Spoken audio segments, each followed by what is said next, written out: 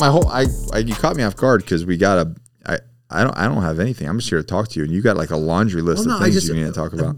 I've been able to do this with you a couple of times now, and I've enjoyed it. But I just thought, there's a little bit that we kind of ramble here and rant one or there, which I love. I'm all about that. But I thought if I could give, I'm kind of in this place in my life. I want to do something called doorways, ducks, and dump trucks. Right? I just want to give. Think about this, Nick. All the cool stuff that your mentors and that life has given you, all those life experiences, all the stuff that you've learned so far. Yeah. And you're like, man, if I could just give all this away, if I could just in 1 year impart, right, to people that wanted it, that were willing and ready to receive it, then I'd want to give it. So I was thinking about, you and I were having these great talks about culture, and I'm kind of fascinated with what you're doing with the Johnny Slicks business that you own. With your culture, there's some very intentional things you're doing. These are the kind of things I'm trying to teach organizations to do when they have me come in and consult.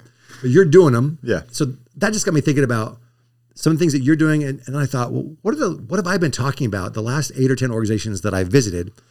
What have we really been talking about? I mean, they want to build culture. They want to check in with each other. They're kind of, this is the first time they've been everyone together since COVID. So there's a lot of things. But I really dialed it down, and it kind of came down to 2 or 3 things. So I wrote those things down thinking, I think I want to hit on these and push them out to, all the people that are that you're communicating with, that you're in touch with, the Always Forward tribe, if you will. The four listeners that we have. There's more. I saw 6 comments. So there's only 6 comments. At least 6. Yeah, and only one of them was mine. So I feel like no. So I just found myself. I woke up this morning. I thought I want to talk about this. I want to share this. I want to pay this forward. Yeah. And this is the Always Forward podcast, and it just seems like the right thing to do. Yeah, that's why I have some notes. That's a good thing. What does Always Forward mean to you? Like when you hear those words, what resonates with you? Well, I think what resonates with me is... And you don't have to sell the podcast, but there's on a very personal level. On a personal level, Always Forward. Well, you're just not. You and I linked up, and then a couple years later, something just slapped me hard in my personal life, and I stopped moving. I wasn't moving forward. And I wasn't neutral, right? Yeah. So that place of not moving forward became it was harder than my military experience. It was harder than Ranger School to get moving again. And that was so unexpected, and so I was so unprepared for it. And then I was ashamed of being unprepared for it, so I wasn't moving forward. So when I think about Always Forward, I think about some of the talks that we had. I think about some of the adversity I've seen you face, and you're like, well, okay, well that sucks. And then you've got your mug that says, I'm going to kick it in the private, and then right, and then it doesn't say that. It says kick today in the dick. That's what it does say. Yeah. And but it's part of your philosophy of always moving forward. So I think for me, it means just that. It just says, yeah, you're going to get kicked. You're going to get thrown back. Yeah. So you're going to get back up. It's that moment in Balboa, right? Yeah. Where he's talking to his son. Life's going to hit, nothing's going to hit you harder than life, son. He gives his son that pep talk. It's one of the best monologues I've ever heard, ever. Who wrote that? Did he write that? I think he wrote that. Oh, dang, man. Did you watch the Balboa, did you watch the... I've watched them all. The bad ones. The Sylvester Stallone, the Netflix bio. No. Oh. This is on Netflix. This is going to be up my alley. This is Sylvester Stallone. He talks about moving to Florida, and then he just reflects on his life. He just unpacks his life and what he learned, and it's visceral. It just you're sitting there because we grew up with this. We grew up with this guy. Yeah. We grew up thinking, I'm going to drink some raw eggs. Yeah, chase some chickens. Right. No, right. But he just unpacks all of that in such a personal way, and he talks about some of his big mistakes, and talks about his war with Arnold and their friendship, but he's so raw. How cool is that? That whole that whole war, but it's a French. Yeah. But he talks about that period of time and what happened in Rambo, what happened in Balboa, and he talks about his own losses in his family, and it's raw. I was watching it because Rebecca was watching it, and she's had a crush on him since she was probably 15. Too. Yeah. So I'm not saying I was jealous that I sat down, but I thought I'd just sit down and watch it with her so she'd remember that she was with me, and kind of channel those longing feelings towards me. Didn't happen the way I hoped, but nonetheless. All those kids are mine, right? You could tell by the facial structure and that they're more than 5.5 feet tall, right? So, listen, always forward people. You got to watch it. It's Sylvester Stallone, raw, authentic. It's just beautiful. Yeah. It's beautiful. It's very moving. There was a couple of emotional times I'm like, this is really raw. It's lovely. So you just kind of, it's he talks about being stuck and what he does and what he's learned to do to get himself unstuck. And his move from wherever he lives to Florida was one of those things. He says, I'm stuck. And when I'm stuck, I'm in my creative things and my productive things are just not what I know they can be. Yeah. Oh, it's lovely. You should watch it. Then we should unpack it in a future episode. Which we will. I would fly from Arizona to sit here with you to unpack that episode. Just Delta this time. Next time. Yeah. I don't want to talk American Airlines and throw them under the bus because I'm flying home with them. Just don't worry, this won't air. There's a difference between Delta. Yeah, this won't air until you're Delta already home. Delta did change their Sky Miles program, and I'm not happy with it. Saying that out there right now. Just gotta spend more money. I don't. It's the white privilege that we talked about. I'm whining about my mileage. Oh, so the backstory on that is Johnny and I went out to work with some private equity guys for Johnny Slicks, and so we fly out there, and the seats that we got were the pods going out there. And we're like, it's 3 hours, 3.5 hours. Yeah. Well, I mean, 4 hours from here to, to LA, right? Something like that. 4.5 hours. But it was during the daytime on the way there. You got the pods. We got the pods. We're like, dude, this is like sweet. This is nice. So it was daytime. So obviously we're working in the air. We do prepping for your meeting. Prepping for the meeting. Yeah, got stuff to do. And so it was comfy. Don't get me wrong, it was comfy. And then, but then we like turned and burned. We went over there. We got there late that night, went to sleep, woke up, full day, and then red eye back. Because we got employees and family, and like, we're not just gonna hang out in California for no reason. I'm with you. Yeah, you do the same thing. It's time to get home, man. You get home, yeah. Yeah, Dimitri's like, hey, we got to build rockets, and Godzilla's on. There's things going on here. Where are you, Dad? Where are you, Dad? Yeah. He gets on the phone. He's like, are you watching Godzilla without me? No, I'm not watching Godzilla. On my way, son. Oh, yeah. Anyway, so I'm coming back. On the way back, because we were stoked. We're like, sweet, we're going to get the pod seats on the way back. Be able to go to sleep. And then, because we typically, when we land, we'll come right here and we were right back into a meeting. Yeah. So I'm like, sweet, we're going to get all refreshed, come back, brush our teeth, we'll be good, right? It'll be a beautiful moment. No. Just regular old, like the 1985 first class seats. Yeah, all the way back. I know all about those seats. And you know that coming here is longer. It's like an hour and a half longer. Yeah, and you're flying against the sun, and that makes it even more. Oh, it's dark time. Yeah. It's like we left at like 11 p.m. I'm with you. Got here at like 11 a.m. I got on a Delta aircraft one time. They were like, hey, no, we moved to another flight and this and that. And all of a sudden, I'm like, I'm on this other flight. I'm like, oh, no, we don't know what happened. I'm like, well, this is what you told me. You see what I'm holding right here.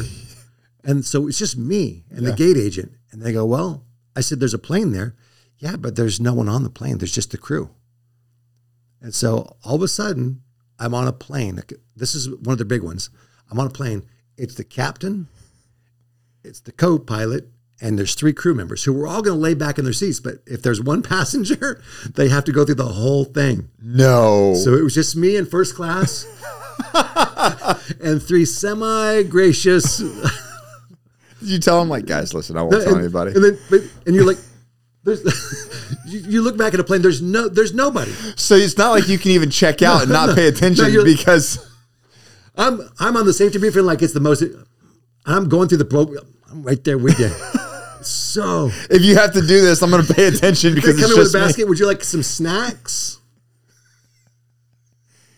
It's just me. I would have been like, you know what? It was surreal. I would have been like, listen, guys. It was surreal. Let's just hang out. So my second surreal air, and then we should talk about culture. So we're going to talk about something important. My second surreal airline experience, a friend said, Kirk, I've got to move my parents, and I was in Arizona and they were in Utah. And so we were going to, if you could drive the truck up to St. George or Las Vegas, we'll meet there. Yeah. To Las Vegas. We'll meet in Las Vegas. I'll take the truck the rest of the way. I said, great, happy to do it. And I'll fly you home. So this is right in the middle of COVID, right? So I drive up. He takes a truck full of mom's stuff. He thanks me, buys me an In-N-Out burger, drops me at the airport. Oh, that's nice. Drops me at the airport. It's a good way to pay somebody. I've got my ticket. I walk in. This is COVID, right? This is after it's become a political freaking football, but it's, we're about, 6-8 months in. I walk into, think about all the times you've been in Las Vegas airport, just cabs, everything. I walk in. I am in an apocalypse movie. I can't even see another human being. That big bank of counters, there's not even someone to tell me to check my bag or anything. There's nobody. I'm just like, that whole Las Vegas. But it was open? It was open. So I finally walk up and I go, hello. Little gal comes out. She goes, oh. Then I walk through security. Just me. Just me and a couple TSA guys. We're all masked up. Just me. Then I walk, and I just walk all the way to the gate, and it's just me. And finally another little lady shows up. So 2 people. This is, it flew me from Las Vegas to Phoenix Sky Harbor. First world problems. First world problems. Yeah. Okay. First world, first class problems. I have a picture of that. We'll try to integrate it in. Just me alone in Las Vegas. I like that you're, speaking of pictures, let's pull this little book out. Oh. Can we pimp this book? You can pimp it. This book, The Cookie Thief. Cookie Thief. Is it in this book or is it in the video? What are you looking for? Describe it to me. Hold I'll tell on, hold on. This right here. Oh, the fact that you are a passenger in your own book. Yeah. But you're a scooper because I know you're a pooper scooper. Yeah. We need more scoopers, less poopers. Now we need to pimp that other book. Well, that's word good. Is that what you say? We need more scoopers? Yeah, we need less pointers and poopers. Less pointers and more poopers. leaders and scoopers. Yeah. More leaders and scoopers. Yes, guys. Is this on Amazon? How do you get these books? They should go to kirkweisler.com. I mean, I'm happy to sell. Don't go to Amazon. No, Amazon deserves, $5-6 for my book when I get paid $2. Sure, go to Amazon if you hate me. All right, so. Anyways, The Cookie Thief, and then we don't have the other one here. The Dog Poop Initiative. The Dog Poop Initiative. Real quick, talk about the Dog Poop Initiative and who buys that book, because you have written 2 beautiful children's books for adults, and I think we're at that stage in our society where we need to dumb it down. We just got to dumb it down, and at this point, adults need to listen. The truth is, these are both 5-minute books, but the idea is that we've got that team huddle, we've got that team meeting, and nobody wants to go wah wah wah wah wah. What we want is to share a short, quick message. People are learning in sound bites these days, right? So we want that short video. We just want that nugget of information that we want to be able to process it. And what we really want, I think, is we want leaders to lead a discussion. Get out of the monologue, get into a dialogue with your people. And so the Cookie Thief was designed to have that dialogue about what happens when we go to a negative narrative. Yeah. When we think, oh, that person slighted me, or this process sucked, or this system's or this change is gonna suck, and they just create the negative narrative before they really even explore, ask any questions. So to get out of judgment, it's a beautiful book, and move into curiosity. Yeah. Right. So have you read that? No. Oh, it's beautiful. Mario, and then this book will change your life. It will change your life. Jake made a video when he was 16. I was just gonna say that. Dang it. Is it still out there? Yeah. So you go to Jake Weisler, or just type in Jake Weisler, and he called it Weisler. Weisler, Weisler Studios. So Jake Weisler, Weisler, or Weisler Studios, The Cookie Thief. And you'll see Jake's film. He made it when he was 16. Well, yeah. Here he is now. In an airport. That's right. Somehow they got access to an airport, and he did the whole thing in an airport, behind TSA, in an airplane, the whole thing. Yeah. No, beautiful. They gave him a gate. Yeah. They gave him we knew the vice president of Delta Airlines in Atlanta from church. Okay. And so this guy totally hooked him up with a network. Yeah. Networking. For sure. Yeah. And they even got an aircraft. They got to film on an aircraft. They treated these guys like and they bought him Chick-fil-A lunch. So Mario, you don't stand a chance to get Jake. Sorry. Sorry. Anyways, go watch that video. It's just the Cookie. If you read the book. Can we put a link? Can we put a link in your thing? Yeah, we can put a link. Yeah, we'll put a link in the description. We'll put a link in the description. There you go. All right. Anyways, so Cookie Thief, the Dog Poop Initiative, and then Dog Poop Initiative. The biggest purchaser of that book is Boeing Aircraft, which may not be good because didn't they just lose a door or something? Are they the aircraft that lost the door? The door blew off. Alaskan Airlines, a door blew off their aircraft. I don't know if it was Boeing, but that was not Boeing, was it? Well, didn't they build the I don't know. Can you Google that? Yeah, I'm gonna Google it. Yeah, because I think there was a one of those cartoons that said the aircraft went up, but the stock price went down. I don't know anything about this. What happened? No, it was the seal. So it was the emergency door, but it was the seal. So it wasn't the door, the seal and the door. In flight? They were just at 16,000 feet, and they were talking about it. If they had been at 24,000 feet, it would have been a different story. Anybody get hurt? No, because everyone was still strapped in because they were still. Oh man. But if they'd already been started to serve, I'll tell you what, 16,000 feet in a door open, a pressurized door, that's still rough. Right? Yeah. No, it was Boeing. It was? Yeah, it was a Boeing 737. They might not be buying That's not related to my book. That's so just to clear that up, guys. Just to clear that up. No, the Dog Poop Initiative enables and empowers leaders to have a discussion with their people without shame or embarrassment, without ownership, accountability, and initiative. In other words, if you see something, don't just say something and don't just complain about it. We did a podcast. Oh man, we have to go way back in the podcast. In your truck, in the rental on the back of the airport. It was a short podcast, but it was a great podcast. We should put a link to that podcast in the description of today's. Yeah, he can do that. We'll do that. But go ahead.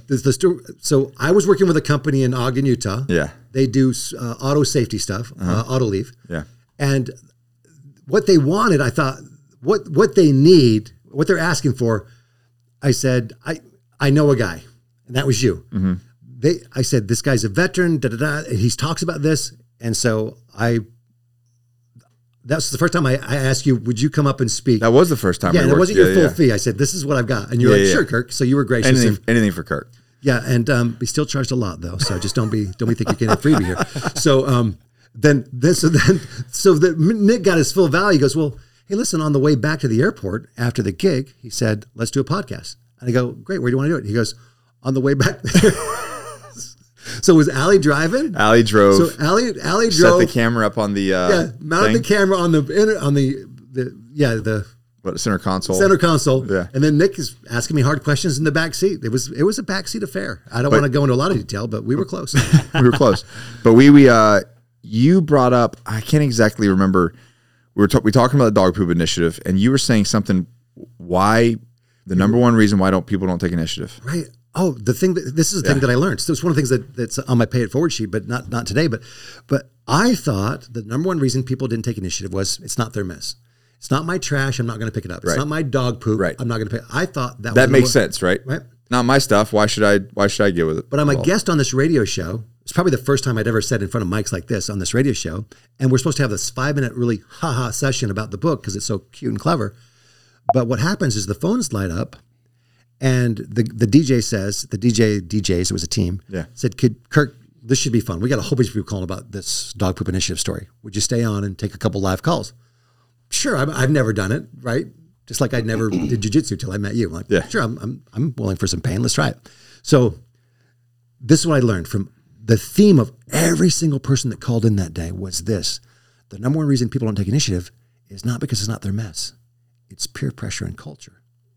Here's the example that I think illustrates all the comments. If I could put all the comments in, this is the illustration. She said, I'm on my way back from lunch with the work team. Mm. So the whole Johnny Slicks team goes out in 4 cars. You guys go to lunch. You're coming back. 2 of the teams are already inside. The other 2 teams park. Now they're walking back towards the building. Mm. There's a trash can by the front door of the building. Mm. But 20 feet before the trash can, off in the grass, 10 feet, a huge, nasty, big gulp, Slurpee, Circle K, whatever. Yeah. Just laying there, kind of crushed, a little stained, a little messy, right? She says, I saw it. Some of the employees that already were ahead of me. I stepped off the sidewalk and took 2 steps forward towards it. Yeah. Right, bending down to pick it up. And one of my coworkers says, don't touch that. You don't know where it's been. And she says, shamed me out of picking up. Like I'm going to catch something. And she said, so I didn't pick it up. Mm. And she said, and it made me mad all day. She said, and she said this on the radio show. She said, because I realized later that they didn't really care whether I got germs or not. The reason they didn't want me to pick it up was They didn't take the initiative. If you pick it up, it'll really show the fact that what? I didn't pick it up. All those people walked before you. If you take initiative, you're going to make me look bad. Mm-hmm. They didn't care about her. They cared about how her initiative would make them look weak. There's 1,000 shadows of this that play out every day. Yeah. You got a coworker taking a little too much initiative. The other coworkers are threatened. So they start making little comments, little digs. Mm-hmm. Here's another example. So Mario, who's our AV man, our video freaking super god over there. So let's pretend that he's the brand new employee at the meeting. So you guys grew a lot last year at Johnny Slicks, right? Yeah. So he shows up. He's one of the new people. He's excited. He wants to be accepted. He wants to fit in. He wants to contribute. He wants to kick some ass, right? He wants to make you proud. Yeah. You did the right hire, right? right? But he also has little insecurities, right? Because he wants to fit in. He's got to be accepted by his peers, right? Yeah, I had to mortgage my house to afford right? him. So, no matter how much, right? He wants to fit in. So, you're having a team meeting. You've got this great culture. Like, does anyone have any suggestions? And so he goes, I have a suggestion. He makes a suggestion. After the meeting, though, a couple of coworkers thinking, who's this new guy? So they don't tell him not to make suggestions, but they say, hey, Mario. And he goes, yeah. He goes, did you notice anyone else make suggestions at the meeting? He goes, no. Yeah, there's a reason for that. You might want to think about it. and Mario's like, he just learned what it's not okay to make what? Suggestions. Or they might say, it might even be worse, if it's a toxic culture, they might say, hey, did you just know how no one made suggestions? And he goes, oh, well, what do you mean? Well, there's a reason no one makes suggestions, because nothing really ever changes around here. I guess after you stop being new, you'll figure that out. Boom. Right? Just shutting him down. And there's 1,000 shadows of that. I'm pretty sure if somebody pulled that you have a healthy culture. They would be fired for so fast. I probably would have this. I'd be so angry right? that I would have to skip the strike 1, 2, and 3 people analyzer and go straight to I don't think you could be here anymore. I'm not saying this is reflective of your culture. This was just an example, Nick. I'm getting hot just thinking about that scenario. Face turned red. But some of your listeners, they have worked or are currently working in the places that are like that. Yeah.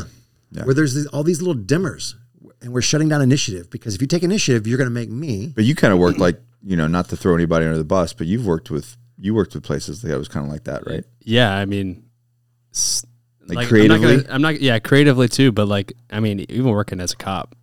Well, obviously, yeah, that's exactly how it was. Don't do your job too good. Literally, that's why when people graduate the academy, they're so excited, and then it's probably the same thing with the military. Of course, yeah. 2 or 3 years in, you're like, ugh.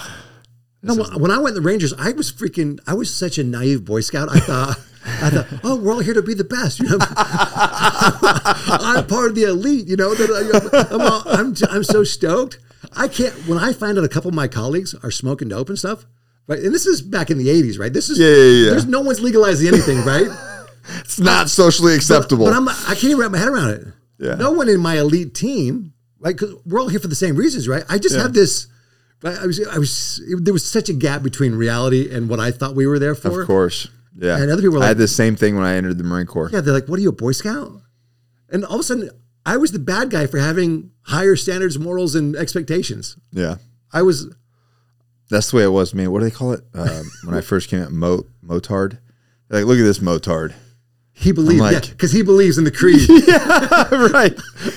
I believe in being epic and training and doing the things that we're supposed to do as Marines. I memorized the Ranger creed, and I thought that's what we were supposed to be. I'm like, recognizing the Rangers are more like nerd who arrived at the cutting edge battle by land, sea, or air. I accept the fact as a Ranger, my country expects me to move further, fight harder, right? I had it all down. I believed it, and they were like, "What a nerd!" And like, oh, they're all laughing.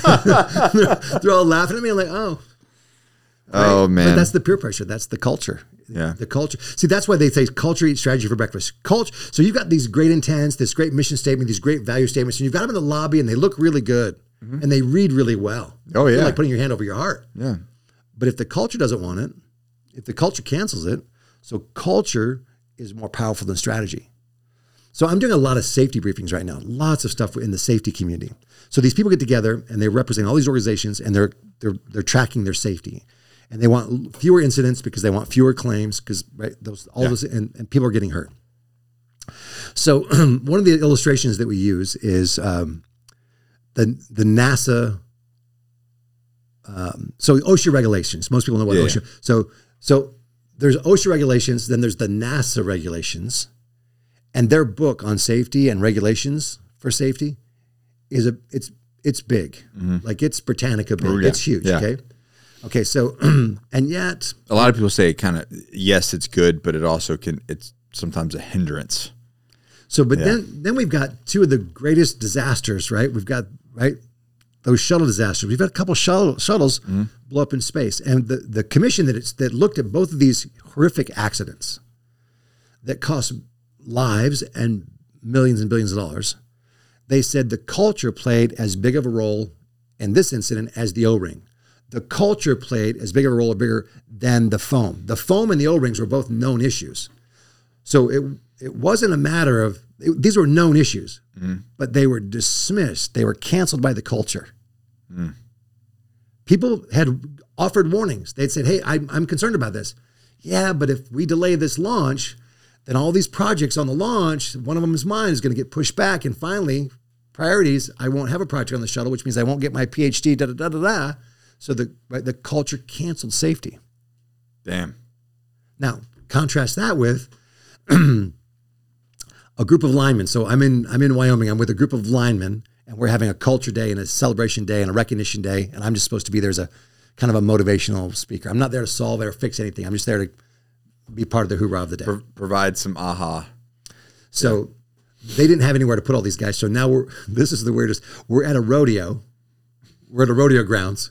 So all these lineman trucks, all these linemen's trucks, everyone's steel-toed boots and Wranglers in Wyoming, right? And then we got 180 guys sitting in the stands of rodeo. They've got a little rodeo stage out there with a clown barrel next to it and a microphone. And that's where we're supposed to walk out there and present from. So, but the president of this group is out there, and he's recognizing people that have been there for 20 years, whatever. And then he calls out this cowboy.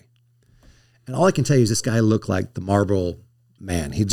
I thought, this is probably 5'10". This guy walks out there, a little bit of bowed legs, his boots.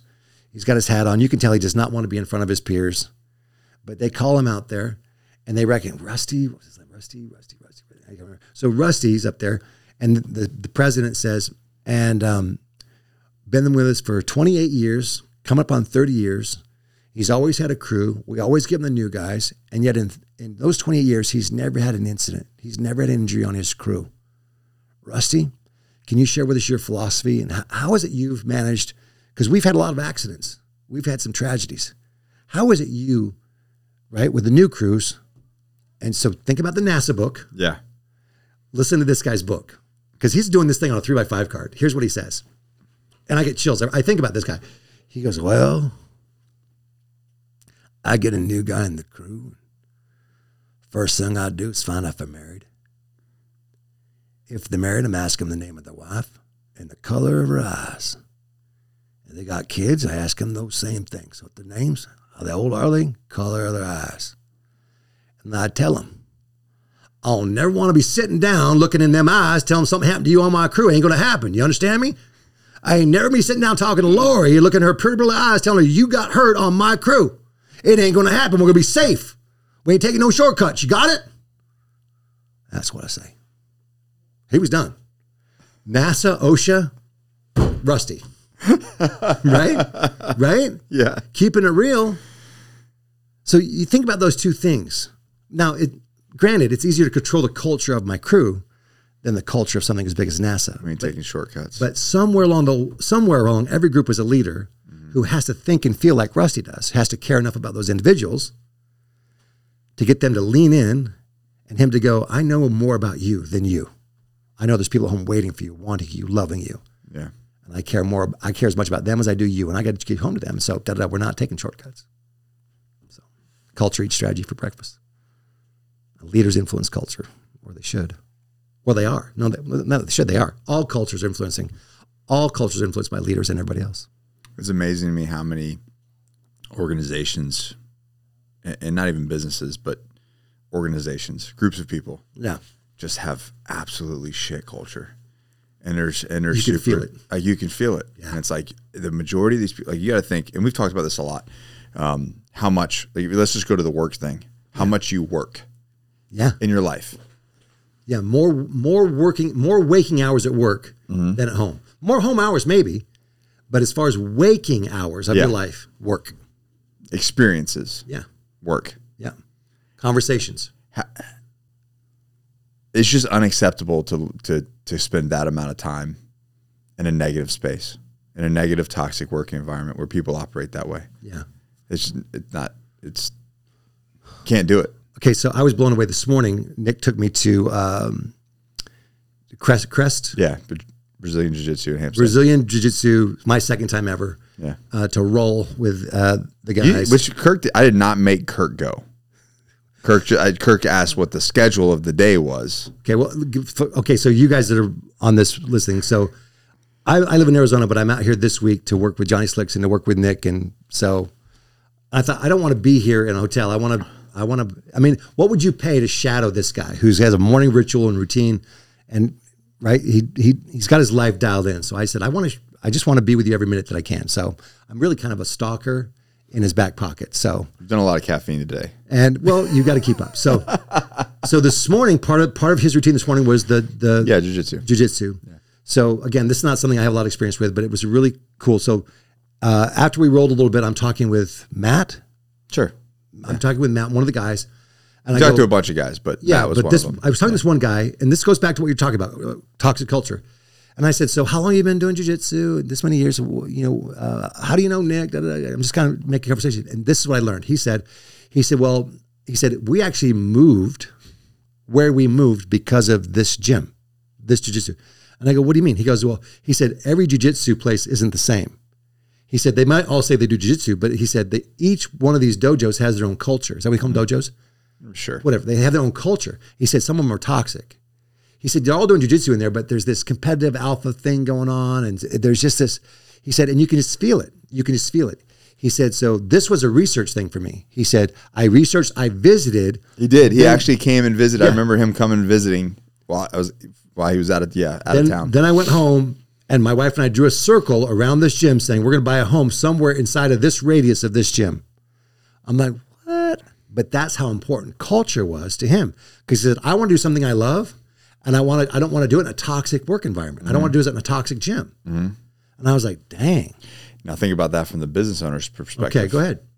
Like if you can create that, well, you can create clients. You can create customers. Not necessarily because of the product, but because of your culture. Yeah. What you stand for. Yeah. So true. Yeah.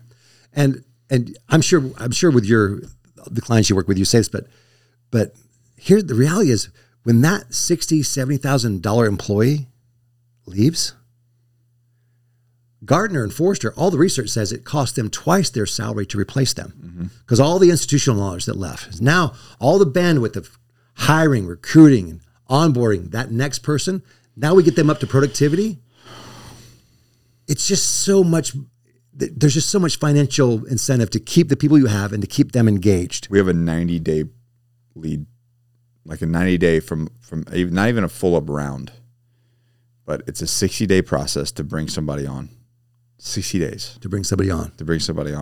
Then they have a 30-day, whatever, I forgot what they call it, like a 30-day. Just like an eval? Yeah, I forgot what Rebecca calls it, but basically they're on like a 30-day like eval trial. Like a probation kind of thing. Probation kind of period. Okay. And they're training during that 30 days. And at the end of the day, that 30 days, they become an employee with benefits and et cetera. But think about if that doesn't work out.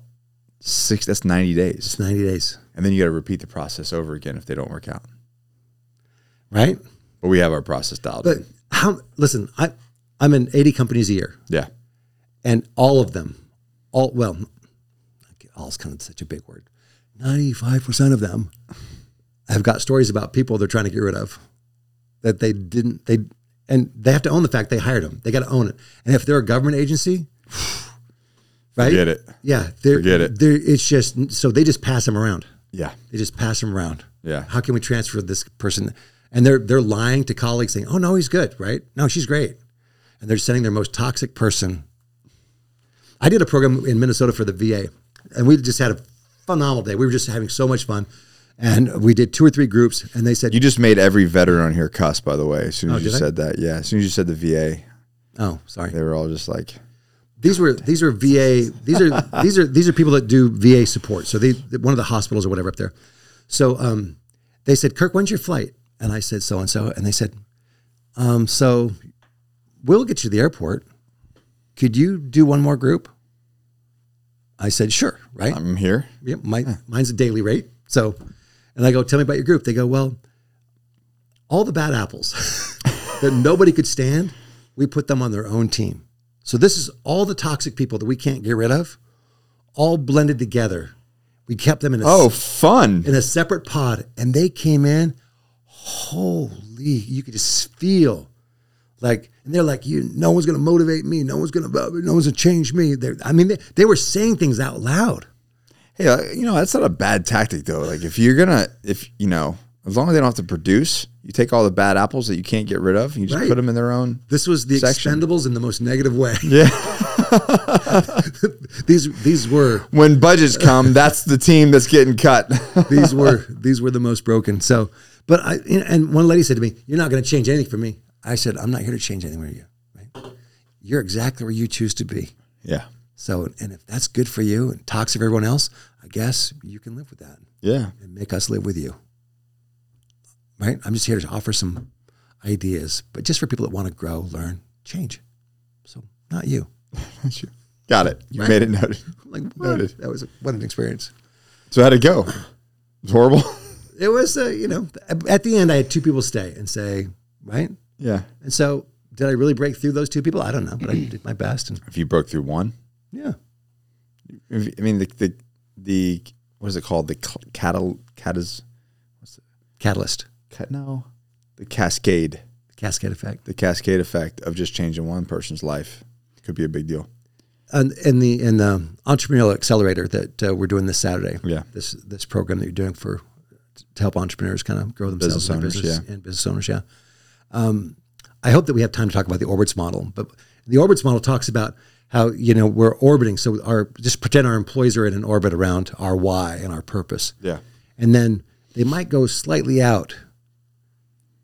They might have a toxic interaction or some negative interaction. So their orbit might just increase a little bit. And the farther they get away from the core, the more likely they are to disengage until finally, and there's 4 orbit cycles. And by the time they reach the 4th cycle, they're already, right? The 2 middle cycles, they've disengaged, they've quit and stayed. The 3rd cycle, right? So, but in these 2 middle cycles, there's a chance to get them back to core orbit, but you've got to be aware and measurable.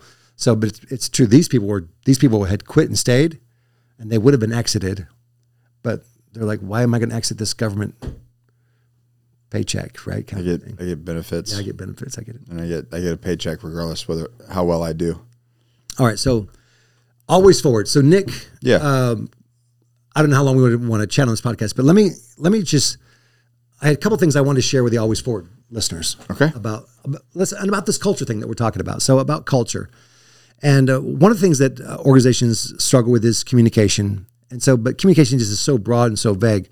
So I want to offer a couple resources to the Always Forward. Listen, if you're out there and you're leading a team, you're on a team, you're coaching a team, or maybe a business, and I know a lot of your people in your tribe are running their own ship, running their own teams and businesses. There's a book called The Leader's Voice, and there's a couple lessons I learned from this book, The Leader's Voice. And so I want to share those lessons and kind of pay them forward if I can. So the leader's voice is how your communication can inspire change and change results. And it's a very researched book. So here's the research. The research is we're going to look at Nick. We're going to look at every person at Johnny Slicks. We're going to look at Mario. We're going to look at if you guys have a shared WhatsApp place, if you've got a shared forum, employee forum, email, your personal emails, phone calls. We're going to attend every meeting with every one of your people all month long. And we're going to just look at all the stuff that you receive. Everything that your supervisor told you, everything that you got from your peers. We're looking at all the communication that happened to you individually, and we're going to look at it. And we're looking for 3 things: facts, symbols, and emotions. Mm-hmm. Because the most successful communication by research, the kind of communication that can somehow move to here, to hands, right? Yeah. Head, heart, hands, that just puts you in motion, contains 3 elements: facts, symbols, and emotion. Okay. And here's what the research says: that 96% of all the communication that most people receive at work is just the facts. And the facts, like that spreadsheet, seldom inspire change or results. They're just the facts. But if you can communicate those facts with symbols and emotion, stories, right, that has a chance to get that stuff head to head, head to heart, heart to hands, and cause, right? So I like how it makes sense because it ties into, you've heard Simon Sinek talk about the why and the whole human interaction of why we connect to things. Like, we're not going to connect to a fact. So it's not how we get sold on something. Yeah. Yeah. So hopefully everyone on the Always Forward, I'm sure you've mentioned Simon before, has watched his beautiful little TED Talk on the why. Yeah. Right. But imagine that same talk. If you haven't, I highly suggest. And I think he's a master teacher. He's masterful, his ability to connect and convey. But imagine that same presentation without the visual. Right? Not going to be there. It's right. And he did it on like an old, he did it on a flip chart with a marker. A flip chart. And yet we were looking at things like we were trying to hit the target. Yeah. Well, you're leaning in. It was freaking TED Talk. Yeah. So that's the symbol. So we're seeing the symbol, facts, symbols, and emotion. Here's an example. Then I want to come back to a little bit more to the leader's voice in a couple lessons. Mm-hmm. So you and I at the accelerator, we're going to talk about clarity. Mm-hmm. Clarity is such a huge thing. It's one of the greatest gifts as leaders that we can give to our families, that we can give to our teams, and we can give to ourselves. Mm-hmm. So clarity is important. I would say those are the facts, but they're just words. Here's an illustration that I saw that I just thought, I love this illustration. So I'm listening to this guy talk, and he's talking about clarity, and he picks up a picture of the ocean. And it's just the ocean. There's no land. It's just water as far as you can see. And he goes, imagine that you're on this ocean. Your boat sank, your plane went down, you're on this ocean in a lifeboat with some other person. So Nick, you and I are on this lifeboat in the middle of the ocean. And it sucks. Like, oh, wow, this sucks. We didn't intend to be here, and we don't know where we are, and our vessel's under the waves, and it's just you and me. And we float there, and we've got this little plastic oar, and there's a little flap with a first aid kit. There's another little plastic oar, and it's you and me. And on day 2, no one's flown over. No one's come to find us. And I'm going, man, this sucks. And then you go, Kirk, what I think we should do. And I'm like, oh, what do you think we should do, Nick? I think we should paddle in that direction. You just point over the side of the raft. You just point. And I look up, and all I see is ocean. And then I swing, and I 360.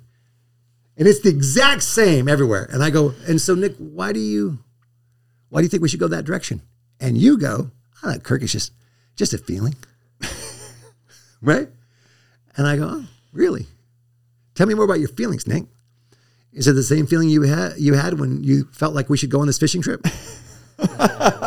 Is it the same feeling you had, Nick, when you opened up that first aid pouch yesterday and drank both the water packets in there? Is that same feeling? I was thirsty. And I'm like, because the feeling I'm having right now is to hit you over the head with this oar and drink your blood. Right? It's day 2. What's morale like in our boat? Not great. What's motivation like on our boat? Not great. What's engagement like on our boat? Pretty intense. Right? Yeah. Okay, now let's change one thing in our story. Okay. And watch how it changes everything.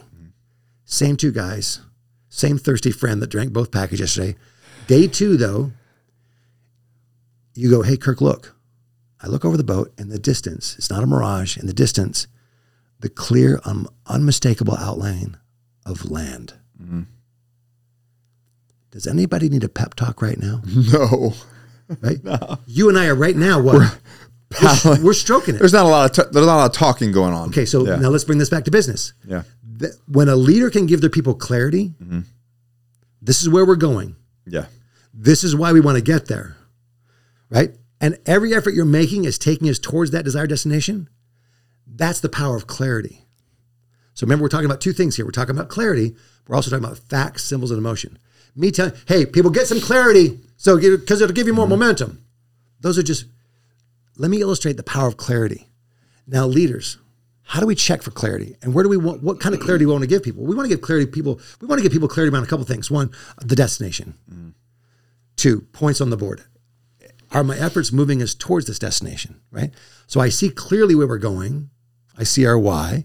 I see clearly that every effort I'm making is taking us towards that. Right. Right. And clearly, I understand why we're going there. Clearly.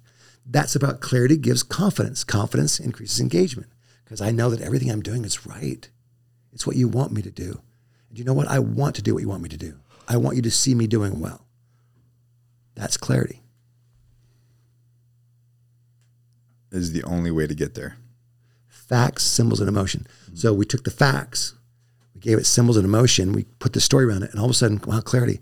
Now we can have a bigger discussion about how we're going to get to clarity. If clarity is so important, right? I can't get to clarity by saying, is everybody clear about our goals? That's not checking for clarity.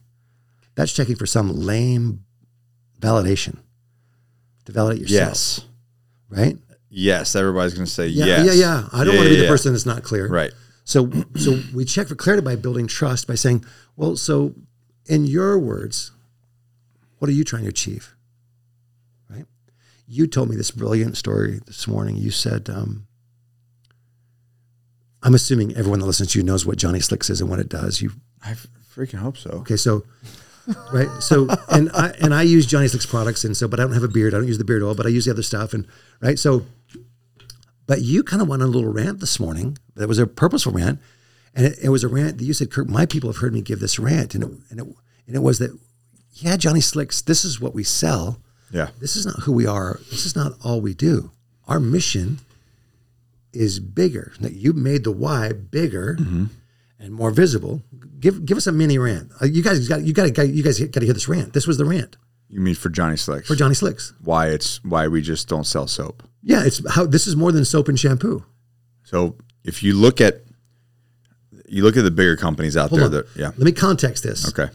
We're contexting this. Remember, we're talking about the clarity, because clarity is this driver. Clarity invites engagement. Clarity makes the why live and breathe. Clarity is the island that we see. Now look how Nick gets to clarity as a driver. That's what we're doing here. I just want to unpack it. Our mission. Because otherwise they're going to be, your listeners are going to be so caught up in your story, they're going to be like, and ordering shampoo. That's not that's not what we're after. It's okay if you do. What we're after is what the leader is doing to bring clarity. This is just what I talk to the staff with. I just want to make sure that we understand what we're doing here. Yeah. Okay. It's very easy to get caught up and say, I just, like say you're in fulfillment. I just pack boxes for Johnny Slicks. Yeah, and they go out the door. I get an order, put the stuff in the box, and it goes out the door. Right. It's not that's not what you're doing. But it's what I'm doing. But it's not. But so let's take a big step back and look at the industry as a whole. You've got companies literally selling the products that are making people sick, turn around, and I'm talking about sick with cancer, life-ending illnesses. Right. Okay. Life-ending illnesses. And they turn around and they sell the cure for that exact illness. This is public. You can research this. Right. The same companies that make the stuff that make us sick are selling the chemo juice. The chemo juice that's supposed to help make us better. Exactly. Okay. That's just evil by itself. Let's take it a step further. Okay. To make those products, they have sold out America. They have sold out their soul to make a couple extra bucks by moving those jobs overseas to make the product, to fulfill the product, to do everything that they're going to do. The bottle, the printing, the ingredients, everything. All of it is not in this country. Not a bit of it. And they bring it back to this country to put on stores, to sell to you so that you can get sick, and then turn around and they'll sell the cure, the medicine. Right, the medicine. To make you better. Right? Right. Evil. Okay. Evil. So now not only do we have a product that's on the shelf that's literally making people sick. Right. Turn around and selling their insurance or selling them the chemo, or they're having to leverage their house, right? But how are they making that money? Because they don't have a job to produce the product. Right? Because they've outsourced that. So at Johnny Slicks, we're not just selling soap. Okay. We are selling what is truly the American dream. The manufacturing of that product right here in America. The ingredients of that product right here in America, all organic. No chemicals. Johnny's a freaking wizard. I don't know how he's done it, but it obviously is a lot of years and stress and whatnot. But an all organic product, okay. And then we have been told numerous times, outsource your manufacturing overseas. Pennies. You can make it for pennies. Outsource your customer service to the Philippines. Pennies. Outsource your fulfillment to some other company. What do all those things do? Nothing for America. We literally have 3 families working for this company. 3. Husband, wife, and even kids. Teenagers that work for this company. Whole families working for here. And we don't pay like some garbage ass wage. Right. Like we pay above industry standard. Okay. Not above minimum wage. Above industry standards. Like what you could go get at Lowe's or Home Depot at a corporate job. Right. You know, obviously there's entry level but even our entry level is above. So why? Because Americans need, and shit costs money. Groceries cost money. Rent costs money. People have lives that they have to do. Okay. This is the American dream. Provide a working environment that's not a toxic area place that you can thrive. Like they come here, they get a gym membership, right? Mm-hmm. We talk about leadership. We talk about growth. And you know what? I tell everybody that's coming here, you might not be here forever. If you come here and work for 2 years for us, I want you to be so employable that you're like, I can go start my own business. Yeah. I can go do this other thing. And you should. I got offers. I got offers. Good for you. Okay. Hold on. I'm not done, Kirk. Oh, no. I'm not done. I just. These people have, just hold your thought. I got it. These people have sold their soul. All right. And now I want you to think about, not only do we employ Americans, and we got a huge team, and we've quadrupled this past year, and we will continue to do so. All right. So not only do we employ Americans and their families to earn a wage and to work in an environment that you are providing a safe product for Americans, right? All right. But every single ingredient that we buy from every single company, we have 400 and something ingredients that we buy from different ingredient manufacturers, raw ingredients providers. How many employees are they employing? Right. Because they're also American-made companies. That multiplier effect. Exactly. Yeah. That's what we're doing. So when somebody is packing a bottle of body wash, we're not just selling soap.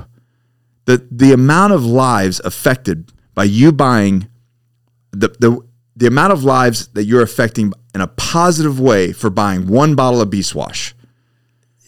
It's hard to measure. It's hard to measure compared to buying some garbage thing off the shelf that's giving you cancer. Came out of a container overseas. Made by the cheapest manufacturer, the cheapest ingredients they can possibly. So they can make an extra $2. Okay, so always forward listeners. So again, it's so easy to get drawn into the passion of Nick, but the story he just shared with us just this minute is the same story he shared with his folks. Now think about that. How important it was.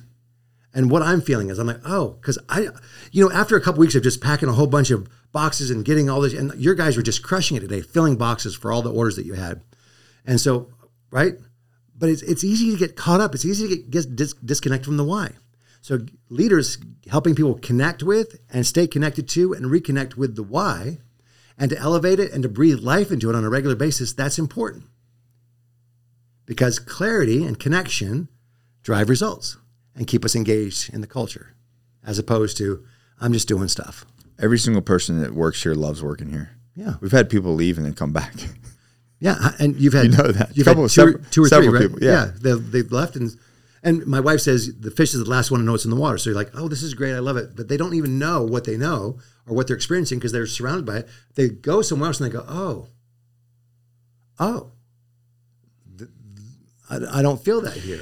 In fact, I feel this other thing here, and I don't like that. I want to go back there. Yeah, because you know what's crazy is what's even wilder, and Mari, you can attest to this as technically as an employee of the company. Mm-hmm.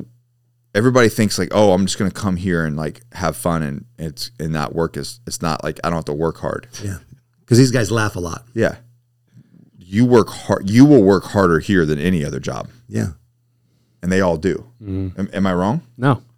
Like the demand is high. It's not even like demand. It's just expectations from you. Yeah.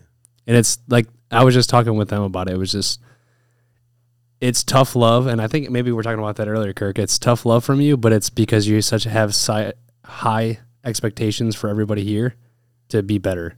And that's like, and not a lot of places you get that. I didn't get that in my last job. And it's not an ambiguous better. there's clarity around the better. In other words, right?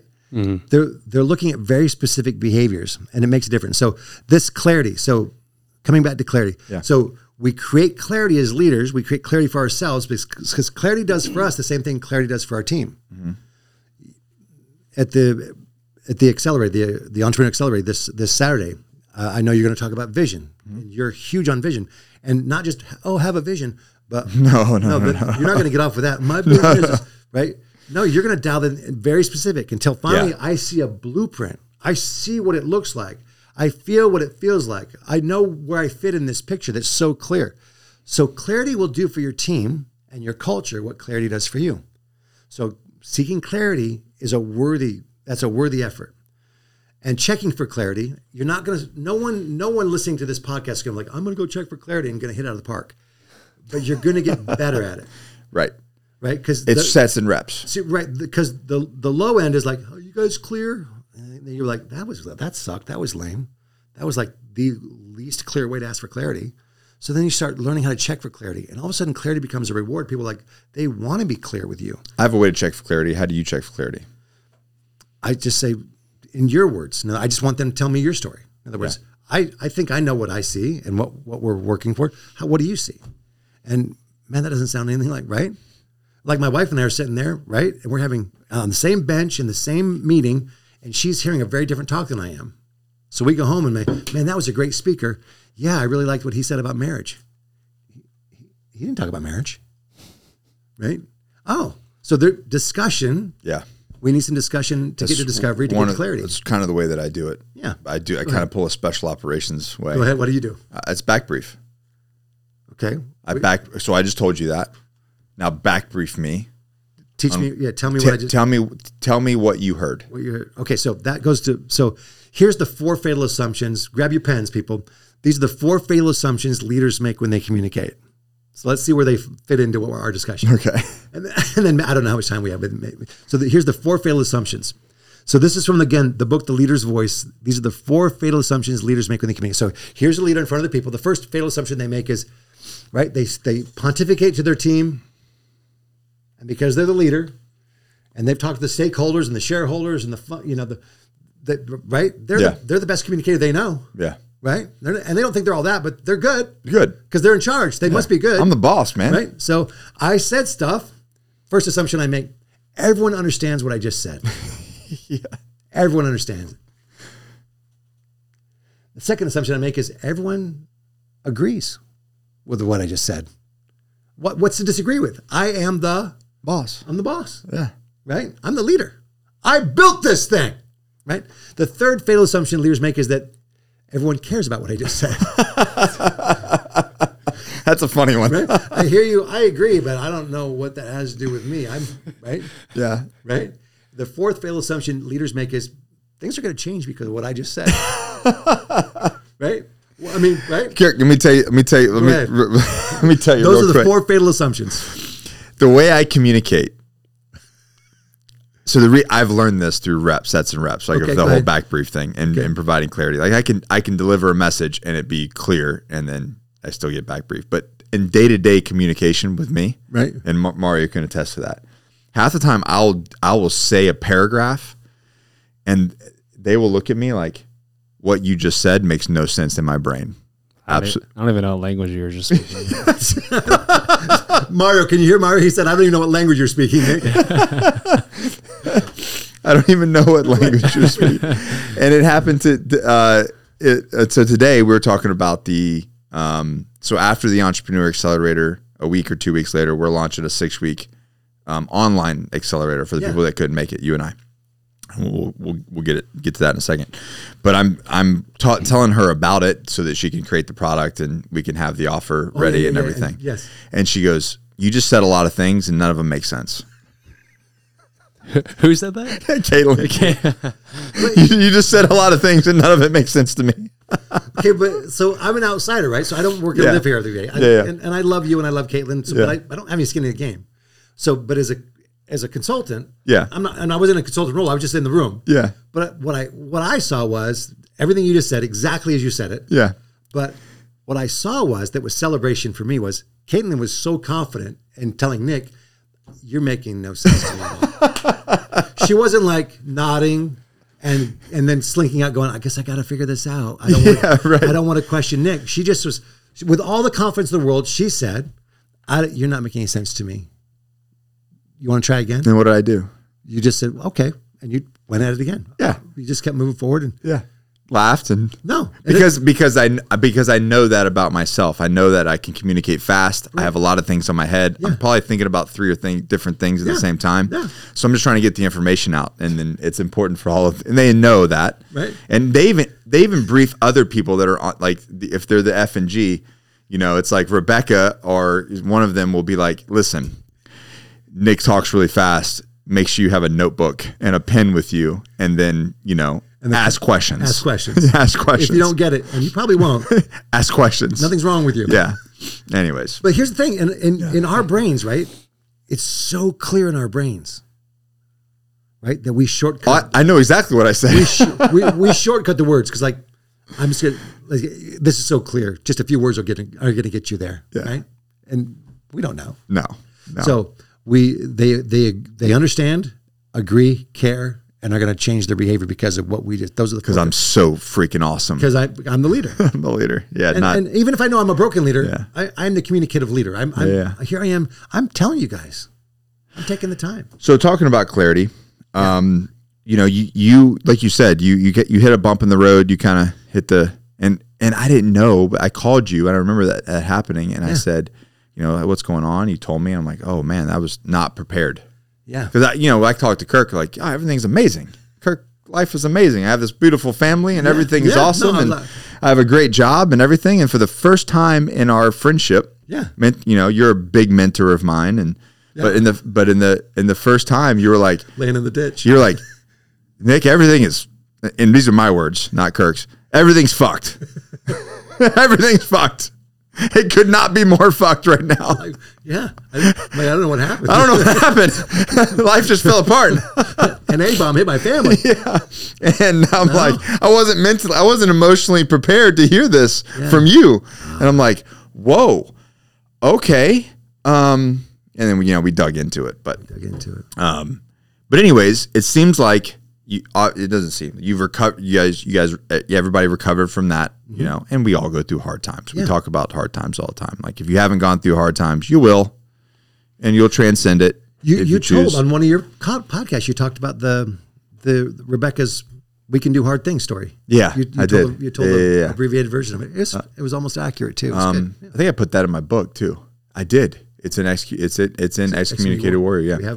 We don't have a copy of that. Yeah. What's up? Anyway, with that, you were heading down a path there. I derailed you. It seems like. Yeah, but it seemed like that was a couple years ago, and obviously, you know, COVID took a hit to your business. Oh yeah. And maybe a lot of folks, right? Yeah. And anyways, so you are definitely, like, I feel like you're more clear. Yeah. This year or coming into this year. Yeah. Than you ever have been. Yeah. And like, you know what you want to do. You've got some ideas. Yeah. And that started. So to Mario's point, Nick kind of loves you so much that he says, I think there's a Band-Aid over something that needs to be cleaned out a little deeper. And you were a piece, you know, there's a few contributing factors, right, that helped me kind of get moving again. Cause I just thought I was just stunned. I was like, I'd never even imagined being in this place. Mm-hmm.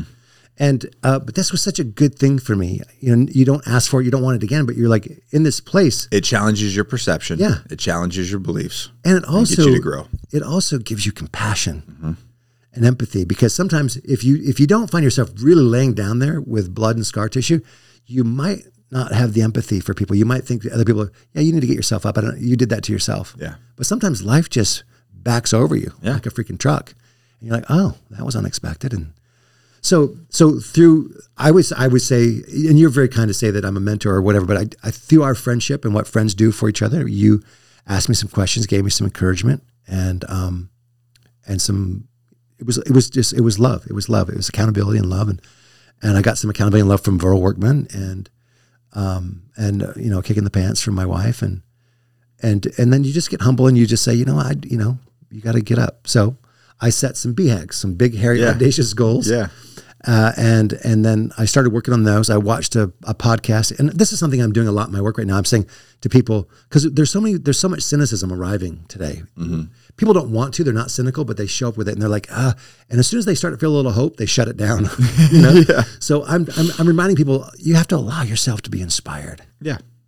This is not a rah-rah motivational thing, but allow yourself to be inspired. And so I was saying, I'm going to allow myself to be inspired. And I watched Emily Blunt on a TED Talk about practice, and she talked about doing push-ups. Mm-hmm. So a lot of these little pieces came together. And so last year I set 5 BHAGs, 5 big, hairy, audacious goals to hike the John Muir Trail, 212 miles or whatever, to do 52,000 push-ups, 1,000 push-ups a week, to get this device done for this door keynote idea that I've told you about, and to get 2 books done. Those are my 5 big goals.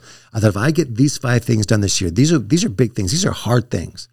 And so I started doing my push-ups, and at one point I was preparing for the hike, the John Muir Trail, 212 miles. I needed to get conditioned for that. And I fell, really damaged my wrist, put me a couple thousand behind on push-ups. I thought, that's going to suck. When it starts feeling good, I'm going to have to do more. But at the end of the year, I didn't get 5 big, hairy, audacious goals done. Yeah. I got 3. But you tell these stories about these guys in the Agoge and what you've seen in them. And they fill me with emotion. Yeah. Because when you start keeping promises to yourself, there's a feeling that comes with that that's just, it's beyond words. Mm-hmm. Because when you start to keep those promises, your confidence in the way you see yourself and the shame of like, oh, how did I find myself in that place? All that drops away, because the only thing that matters is keep those commitments you make to yourself. And then, that was the tide raises all the harbors and the ships in the harbor kind of thing. Yeah. And then you're keeping the promises to your kids, and you're better keeping the promises to your spouse, and all that and so last year was a really important year for me to rebuild some confidence that I thought, I can't lose that. This is who I am. But all of a sudden, where did that go? Yeah. All of a sudden you're in a rebuild. So thanks for asking me about that. And so this year, I haven't set all my goals yet. I've been thinking about it. And some of them that I thought I set, they're just not resonating as deeply. But the one that I know that I'm going to do this year is the 52,000 push-ups again. Mm-hmm. Because what I learned from Emily Blunt, who's in this TED Talk, we'll put the link you got in the podcast because it's brilliant. She was talking about, she had a goal to do 100 push-ups a day. Mm-hmm. But some days she would just hit 80. And she said, as I thought about that, I thought, well, I didn't hit my 100. And somehow the 80 didn't have any value. She said, that didn't feel right to me. She said, so I stepped back from that. I set a bigger goal. Yeah. I said, if I look at my goal in the context of a year, then I can make up those 20 I didn't get to. In other words, don't throw away the 80. The 80 still count. We're not always going to hit it. The idea is that we're in motion and moving towards it. That's the idea. That's where the confidence comes from. And so I just thought, I'm not going to worry about whether I do 1,000 this week because I broke my wrist. I know I can get those done. So everything still counts. Would I like to not hurt as much by catching up? Sure. But everything still counts towards my goal. Does that make sense? Yeah. And so same thing with my 5 goals. Well, I didn't hit 5. Well, okay, let's talk about those 2 you didn't do. We roll those forward into 2024? I think we do. Yeah. And what else rolls in there? And I think you're going to help me with 2 of them. Yeah, and that's kind of what I'm getting at is like you corporate wise, you crushed it. I don't even have the corporate connections and I don't know if that's true. I think you're just engaged in a very different way. And right, and that's kind of my point is there's so many people that have so much to gain because of what I've gained and what my employees have gained, and anybody that I've ever brought around you. It's like, can Kirk be my dad? I want Kirk. Am I? Give me that hug, Kirk. Bring it in. So I think that there's a lot of people that the ones that know you, have this in like. Can I get more from Kirk? Is there more that I can get from Kirk? More inspiration, more education, more aha moments. Well, you're nice to say that. And but you don't have any. Like you've been asked that, haven't you? Do you have a YouTube channel? Do you have a podcast, a mentorship group? Yeah. This is an uncomfortable conversation to have with the guy who has a pretty amazing platform. So you don't have that. Kirk, in 2024, can we create that? Can we create a podcast? Can we create a mentorship group? Can you do something to where you give something to offer? Why haven't you done this? Why haven't I done it? You want the big hairy excuse? Yeah. I look at I wish we could take this camera and pan to this room that you've created. Yeah. I mean, Nick, in my mind, I think to do a podcast, there's this studio. There's a Mario. There's the guy behind the right. There's the guy behind the kid. There's the guy. All of this is unnecessary. In my mind, though, in my mind, not that you're unnecessary, Mario. No, but here we go. In my mind, there's cameras and there's lights and there's yeah, but not to details. start. Yeah, yeah. So the things that I'm good at, right, play to your strengths. The things that I'm good at are telling stories and taking concepts and helping them move past the head into the heart of people. Right. So I just said So I got bogged down. What I didn't do was I didn't ask for the help that I needed. So part of my commitment, and you've heard this, is stop trying to figure stuff out, Kirk. There's people that have already figured it out. Just hire them. I go, yeah, but I kind of like managing one and dealing with my family. Yeah, but Kirk, right? How many people have been asking? I go, well, so the answer is yes. I don't know what it looks like, but the answer is, yeah, I could discipline myself and sit down. This follow-up accelerator, committing to 6 weeks of a regular podcast, that's a pretty big Yeah, you had to sit down and actually pick six solid I had dates. to go pick 6. When someone calls and says, Kirk, can you come on this date? Then I'm like, yeah, if that date's open, I can come. That's how I've lived my life for 20 years. But no, I need to shake it up, and you're right. So yeah. Good. Yeah.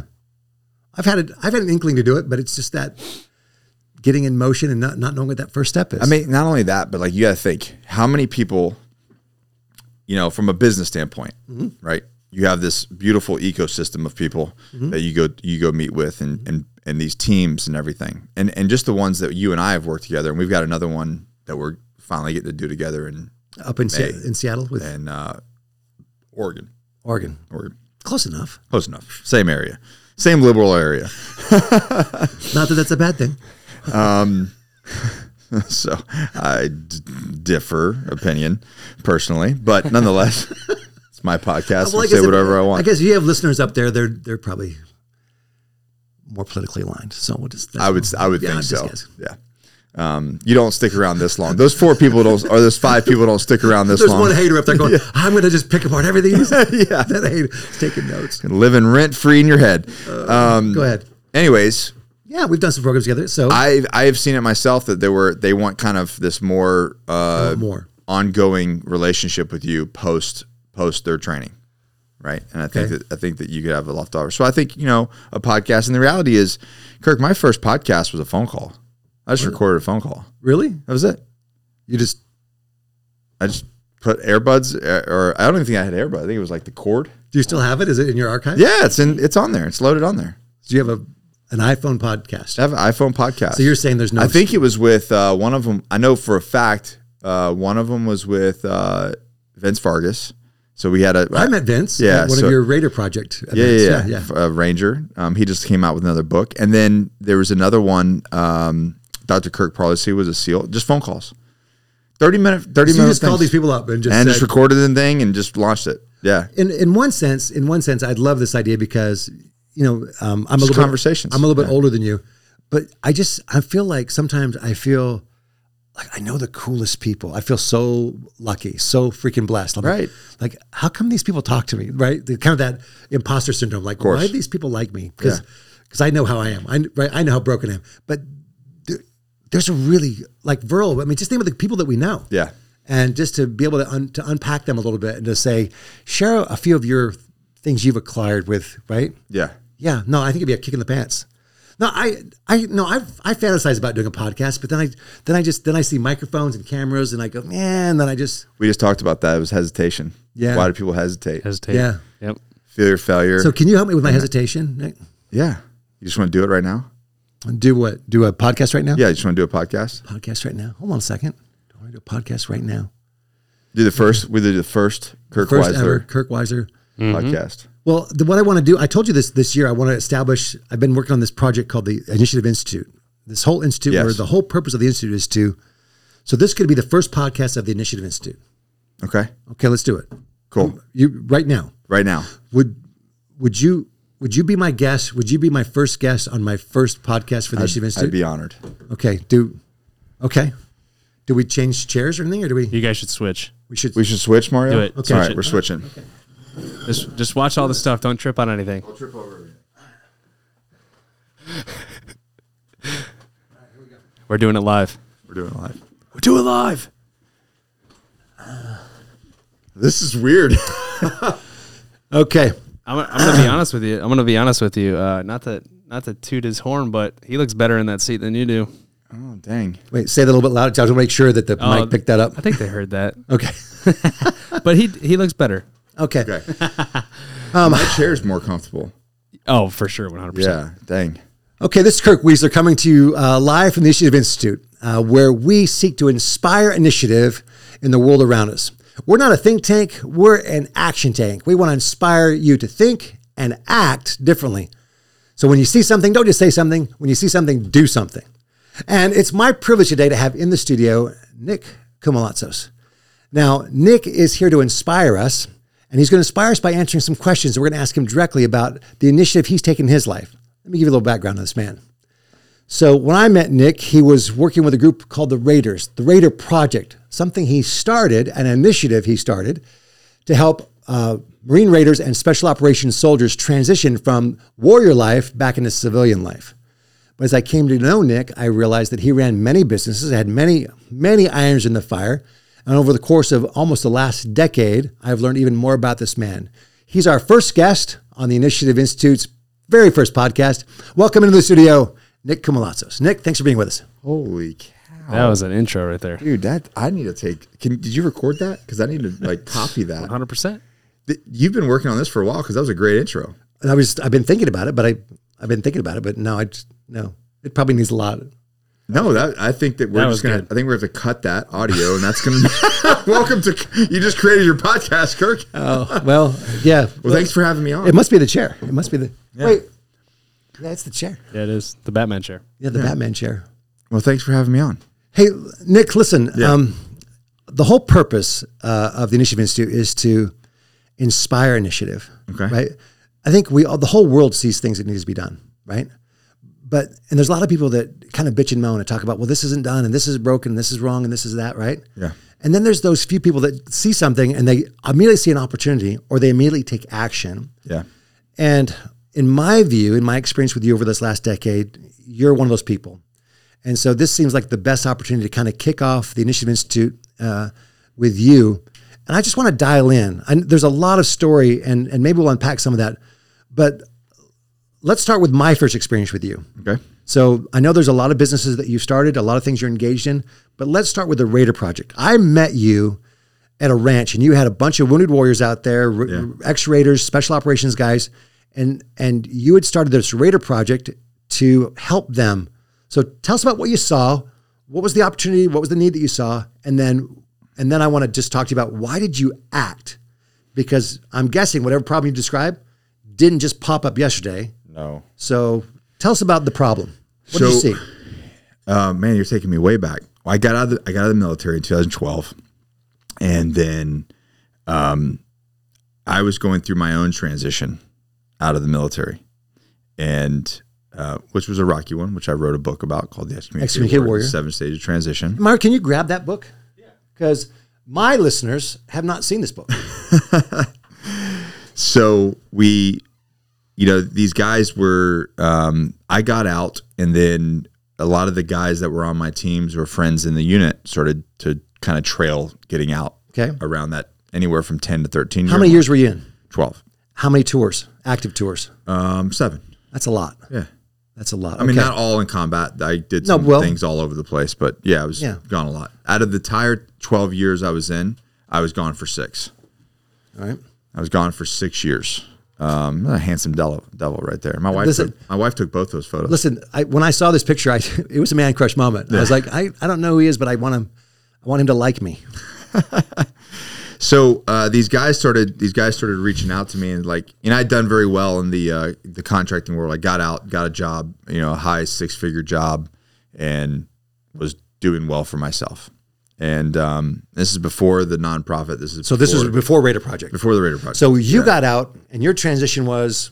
I mean, on a professional basis, good. Okay. On a personal, emotional. Okay, so as far as finding a job, and something to do with your skills, or you did that happened. But there's other aspects of our lives. I was a nightmare.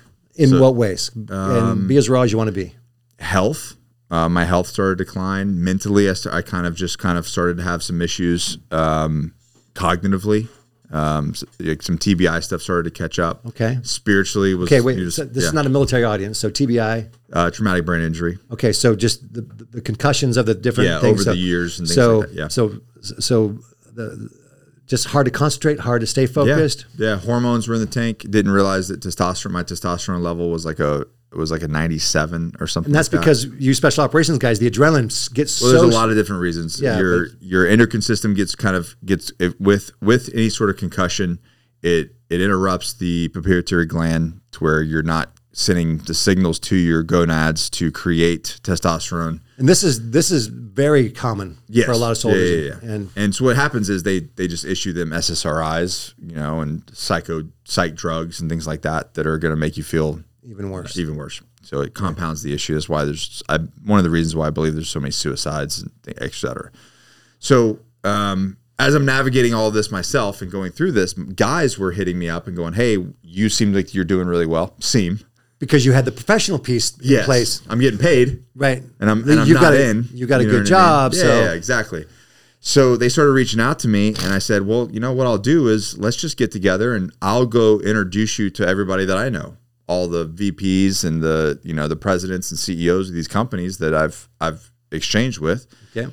And then my thought was at the time, this is how naive I was. Hey, if I can get a guy a job making 6 figures out of the military, life's rosy, right? Right. That's all you need. You just need to get paid. Yeah. As long as you're getting paid, everything's great. Right. Yeah. So, but that's where you were at. That's where I was at. And because you hadn't been totally honest with yourself yet about where you were at. Right. Okay. Right. All this goes to this greater need of the Raider Project. Keep going. So I love this story. So moving down the road, we start doing this, and I start taking people to these different conferences, and we're just pulling our money. It's like, hey, I'm going to rent an Airbnb. I've got a little bit of money.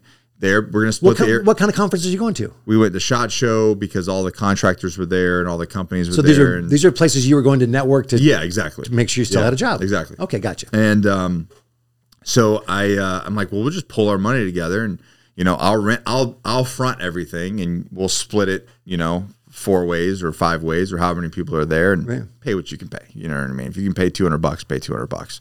Help offset the cost. So I'm doing this for a while, and I meet Carl. I meet Carl Munger. Carl Munger. Yeah. And I meet Carl Munger, and he's like, what you're doing is veteran service work. And I'm like, what's that? Like you're helping out my butts. Yeah, you're doing VSO work I'm just helping out my dudes. Right. He's like, you really need to get some infrastructure under your feet and scale this so that you can help more veterans. And I was like, I like that idea. He's with the Gallant Few. He's Gallant the Few. executive director of Gallant Few. So he's encouraging you to build something like he built with the Gallant Few. So what he did was he gave me the opportunity to build the Raider Project under Gallant Few, and him kind of mentor me, and I didn't know what I was doing. Right. You were I just want to help dudes. Okay. And then Josh got involved, my business partner with the Agogi and former teammate. And we just really collabed on, and he was going through his own transition as well. We were a mess, man. We were an absolute mess. But we were passionate about helping people. And what we started to realize was this, and through our own transition, was that, and it really just gave birth to the Agogi as well, is just because they had a job doesn't mean they were whole. Yeah. And they were self-sabotaging, and we'd network and get a guy a job, and next thing I know, I get a phone call and be like, he didn't show up to work, or he went and got drunk and got a DUI, and like now he's getting divorced, he lost his job, et cetera, et cetera, et cetera. And they were a mess. They were a mess, and we're like, what the heck, man? You're making me look bad, and you look bad, man. Like, what is going on, dude? Like, why are you doing this stuff? Why, at least why are you getting caught doing it, right? And so, long story short, we realized that we really needed to work on the human being. It had nothing to do with the job. If the human being was whole, if we can make the man, the interpersonal value increase, right, then his enterprise value would take care of itself. This is kind of what we'll talk about at the Entrepreneur Accelerator. Okay. So we started doing this kind of like, we went hippie mode. We're like, okay, screw the job. Like there's plenty of organizations out there finding guys jobs. And we found out that once guys healthy and whole, the job just kind of happened naturally. The 6-figure job just kind of came. But what about this identity piece? What about this hormone piece? What about this perspective piece? What about this growth piece? So that's how we met you. We're like, let's get into some meditation and some yoga and some traumatic, some unconventional brain. There's still no real, have you formed the Raider Project yet? At this point with Josh and Carl, we formed the Raider Project. Now we're like, okay, we've got raise money. We have a little bit of infrastructure. Yeah, and that's how we started doing the retreats and the climbing retreats but Josh and I, we thought this, we saw this as an issue because these people would go on these hunting trips or these retreats and there was no work being done. It was like a fun weekend. Yeah. It's like, I just want to give these veterans a good weekend, and make them happy. Right. But the problem with that is you took them away from their family, from their work. You put them back into an environment with all of their veteran friends. Right. And they immediately felt at home because they can say the jokes, they can be themselves, they can let their guard down, and it's completely acceptable. And they're like, yeah, this is what I want. This is where. So maybe even more harm than good. Well, and here's the more harm than good is they had this great weekend hunting or doing whatever they were doing, but then they go back to the same problems. And they're like, wait a minute, man. I was just feeling when I'm with the dudes and I'm doing this, I'm feeling really good. And when I get around my wife and my kids and my coworkers, feeling all this pressure. It's just garbage. Everybody sucks. So they suck, right? I'm okay. My wife and kids must be them. And my coworkers suck, right? It's not me. So you and Josh saw that as well. So we saw that these things weren't like, listen, and no, I get it. There's no offense to anybody that's trying to like take care of veterans and like do these sort of trips. That's not what I'm saying. What I'm saying is, and I understand why they're doing it. They've got a heart for it. They got a heart for it. They're just trying to provide value and to serve their community and the veteran network. But just like the need isn't just the job. Right. It's bigger than the job. The need is also bigger than the retreat. Exactly. And so Josh and I were like, okay, we can do that. We'll go do a retreat.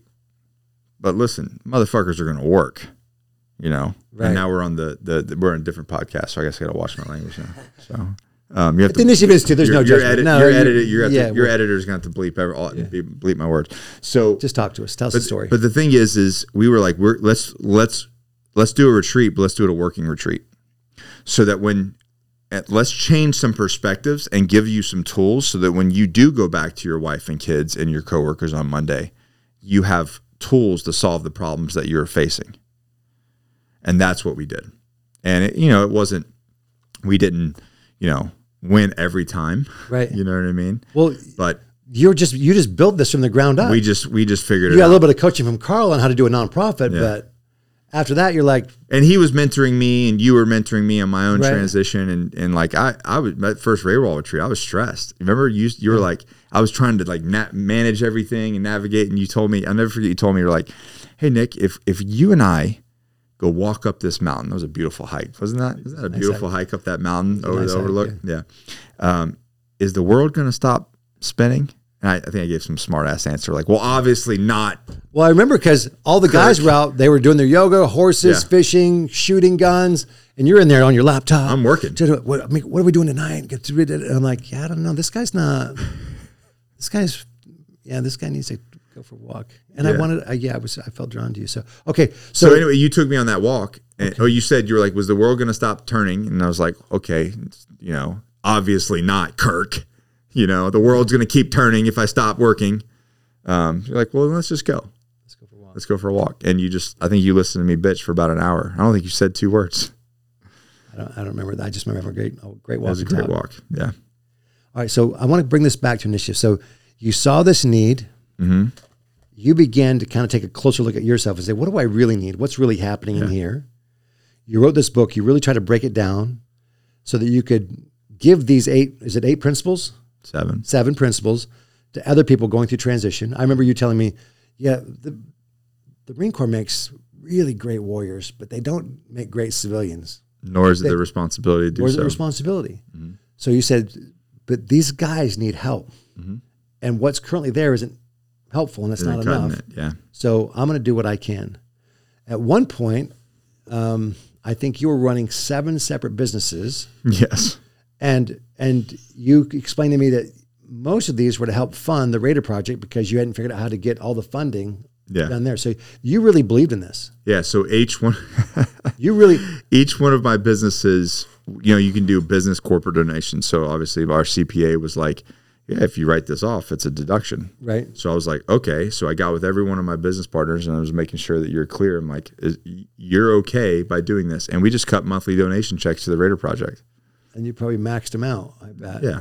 I tried. I think it was like 6,000 or something. You need to be 6,000 a year or something like that to make it work. So we did. I've been on a couple of these with you. Yeah. Right. The one we took up in the mountains where it just rained cats and dogs. We got water. Yeah. Is your tent full of water? It's a great trip though. Is your tent full of water? Yeah, mine too. Okay. Yeah. When you're literally your thermarest is you're floating. You're floating in your own tent.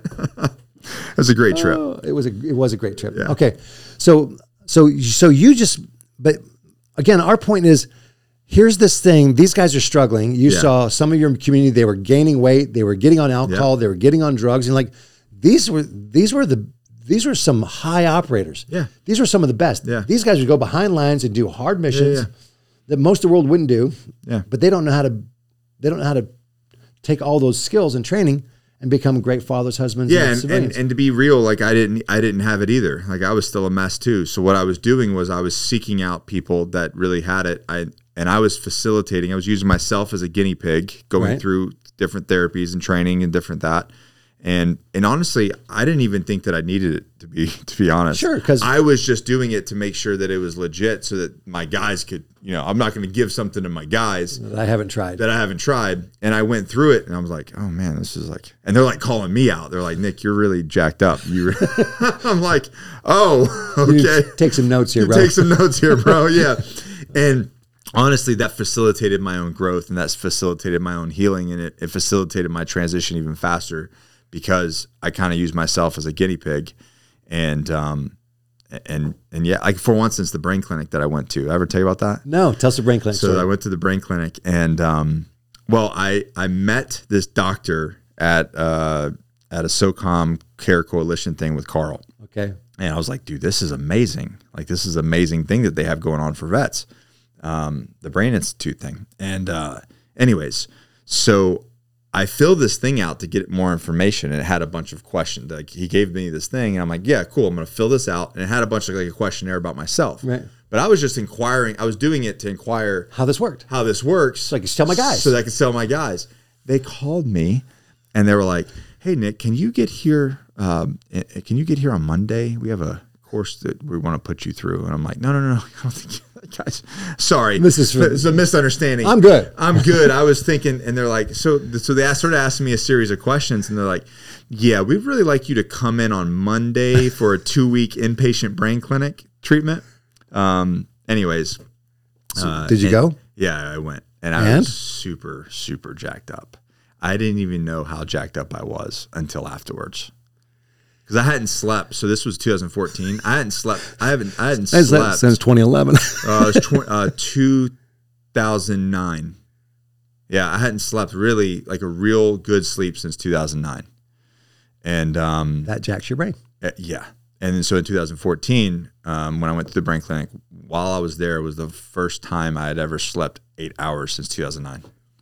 That was a wake up, wasn't it? Like, whoa. And anyways, your body was probably like, whoa, cool. Yep. Okay, so I want to explore more of your personal stories, but I want to also keep us focused on initiative. So let's talk about, so there was this need. You didn't fully understand it, but you still knew there's something needed to be done, and you started doing it. Yeah. That's initiative.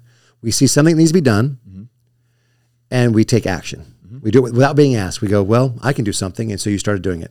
And then along the way, we get better at doing it. We learn more about what we're doing and how to do it better. Okay, is that fair? Yeah. Okay, so you also run a very successful program called the Agogi. Yeah. Am I saying it right? The Agogi. Agogi. Now, the first time I heard that, I was watching 300, right? Yeah. The Spartans, this is how they abused each other, right? This is how they got tough and got hard and began their journey. Yeah. So what was the need that you saw And how did the initiative of the Agoge, because there was no Agoge before you started it. Right. So what was the need that you saw that you believe the Agoge initiative would solve? So because of what I was doing, and like you said, the more I poured into myself, the more that I leaned into growth and really became a master of some of these concepts. Right. Other men, I would talk about them on social media. Like the podcast started, like obviously all the businesses need marketing. So I just talked about these concepts publicly. Men started reaching out to me and doing the same thing, wanting the same thing. I got myself fit. You remember that. Yeah. Like I went through that whole transition, Yep. got in incredible shape, kind of in touch with my kind of warrior roots, if you will. Yeah. Of who I was in the military. Right. And I kind of had to say this thing as like, so in the military, you guys are all these warriors and these badasses and you'll never let the enemy get you. And then all of a sudden, civilian life is your kryptonite. That's what crushes you. Right. You can't hack civilian life. Yeah. Like I'm not buying it, man. So I kind of took the same concept of how we defeated the enemy, how we win, our warrior culture, the never quit kind of attitude, and I just brought that into myself. And I got fit, and then because I got fit, guys started asking me like, "What are you doing? What are you doing?" And I said, "You know what? I'm gonna run this challenge, this like 3-month challenge." And I brought on some people. And so the vision was just 3 months challenge. The vision was like, I'm going to create a long program for the next one. No business, no anything like that. No, just like, I'm just going to create a challenge. People are asking me. Yeah, people are asking. There's a need. Yep. Okay. And I just paid attention to that. And I always believed, in business, I was like, your customers will tell you what the product needs to be. Yeah. They will. If they're asking for you, right, they will tell you what the product needs to be. And if you get enough repeat ask, it's like, there it is. Yeah. Knock, knock. It's something like I was telling you earlier in the other podcast. Yeah, which is why we're doing this podcast. So anyways. It's starting to come home a little bit. Yeah. Is this part of your evil plan? He's driving this home. Okay. So we created the thing called Surviving the Cut, and it was a 3-month thing. And ironically enough, one of our coaches was in that Surviving the Cut. That's where they started. And they're still with the Agoge today. And they went through as a client for years, right. and then they got to a point where we actually brought him on as our first coach outside of Josh and I. And so we did the Surviving the Cut. It was like really rudimentary, really raw, right? Really fitness and macronutrient based. Right. We did a second one. I think we might have even done a third one, and then the next year, and we skip quarters. We do like one a quarter, then we skip a quarter and do another one. Right. And we March of 2020. Okay. We said, you know what? This is going so well. Let's do this for real. So we launched a online fitness and nutrition company, Josh and I, called the Agoge. And the reason why we called it the Agoge was we just felt, we looked at and this is before the whole COVID nonsense started happening, right? Okay. But we looked at the state of men across the board, and we were like, something has to change. Yeah. We need to take men, put them back into an environment of learning and growth and making men again. Yeah. This obesity rate, the heart disease rate, all this stuff. It's just crazy. And it's all, 100% systematically planned to demasculate men, to pacify them, to get them fat, sick, and dependent, right? And we saw this. And so we started this online thing, and obviously COVID happened, and so online training kind of blew up. We're like, whew. So we had all this opportunity because the gyms got shut down. My gym got shut down. The rate got rated, et cetera. And at the same time, ironically enough, we started the Agoge Online's platform. And but guys were not really hitting their metrics. They weren't getting their workouts in. They weren't hitting their macros. They had a ton of excuses. And Josh and I looked at each other and we're like, it's the same freaking problem. It's they didn't have a fitness and nutrition problem. They had a problem with the space between their ears. So it's like, we have to attack this. If we want this to be successful, we got to fix the root cause, which is their mindset, their perception.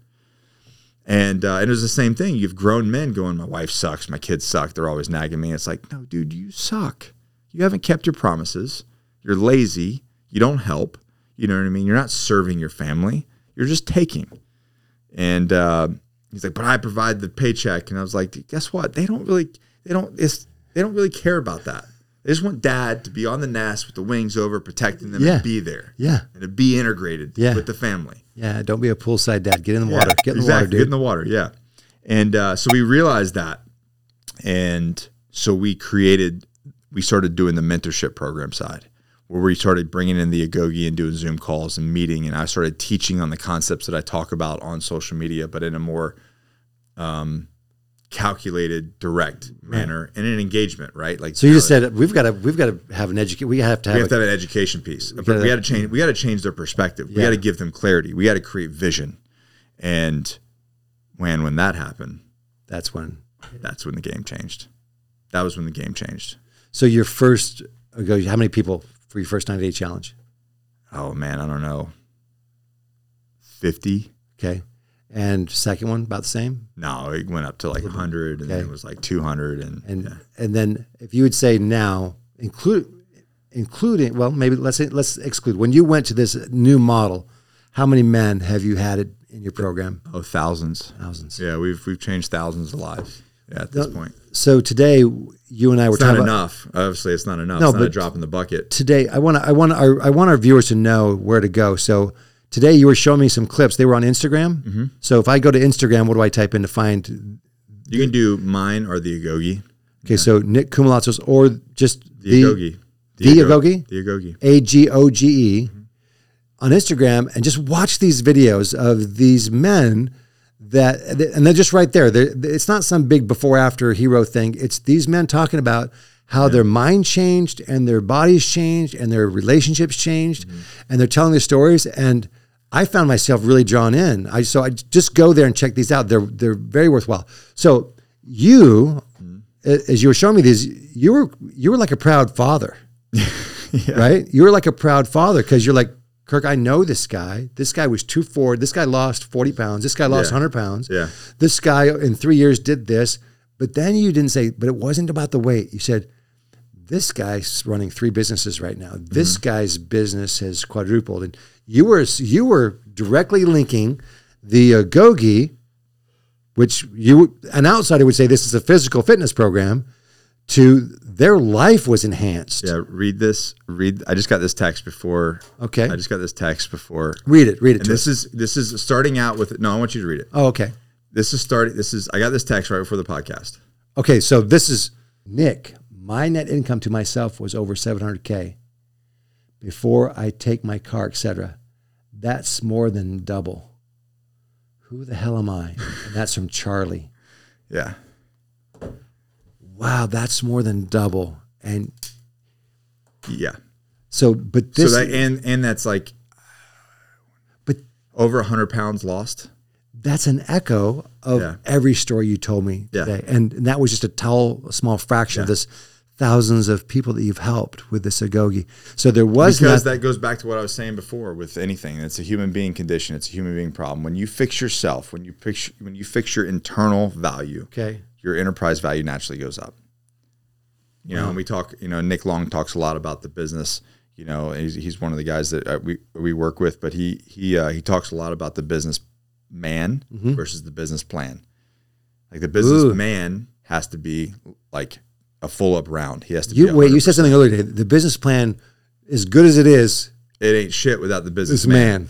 So the business man needs to get his shit together, and then he'll figure out the business plan, and they'll be successful. So this Agogi thing is not a body; it's a life transformation. It's a whole. It's a vehicle for a life. It's a tribe. A fundamental. We've created a cult.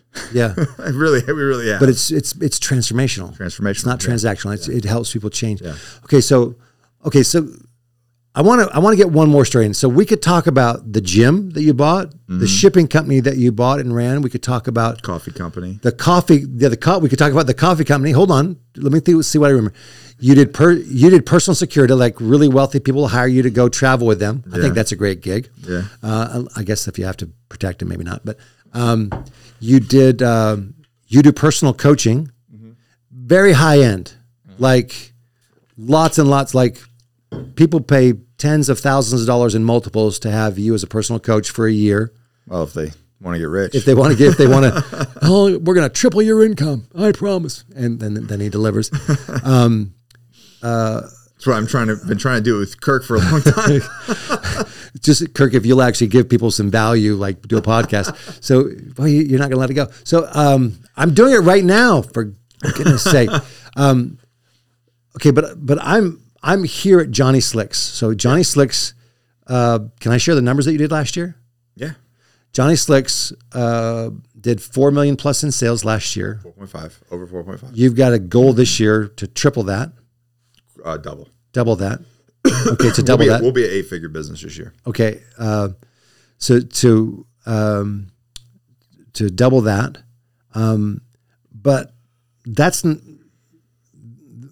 This is a very curious story to me because nowhere on your path of firearms training and all the different things that you've bought and done along the way, all these initiatives, then all of a sudden there's this hair company, right?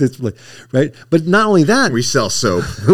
we sell coffee. I get coffee, like coffee. Warriors need coffee. Right. Warriors need guns. Right? I get secure. I don't get hair products. Yeah. So. But that wasn't your baby. That was some other soldier. That was John's, yeah. But you saw something and said, "No, there's a bigger opportunity here." Yeah. I knew how big it was, but I didn't realize how big it was going to be. I saw a product. He gave me the product.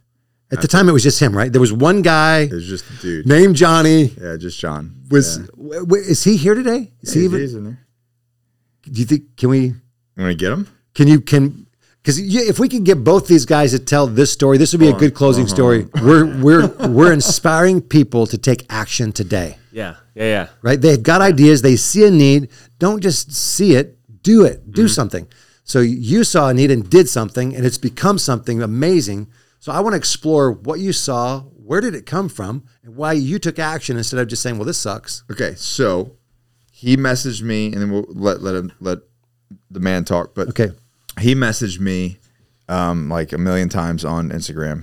You know, at the time, I was like getting hit up by a lot of companies to do advertising and different things on social media. Because you were starting to tell your story, and people were like, exactly, yeah. Okay. And anyway, so finally he got through, and then I got the product, and I immediately was like, "This is $1 million product, like 100%."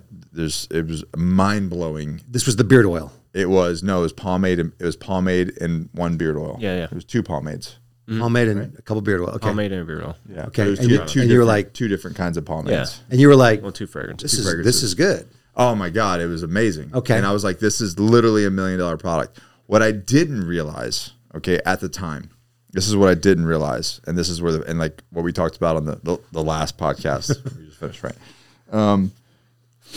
Was the effect to America and creating American jobs and to creating a product that really makes people healthier and safe. So that wasn't a part of it at the time. You Initially, that was not the part of it. It was just like, oh my God, it's a phenomenal product. This is a more superior product than anything on the market.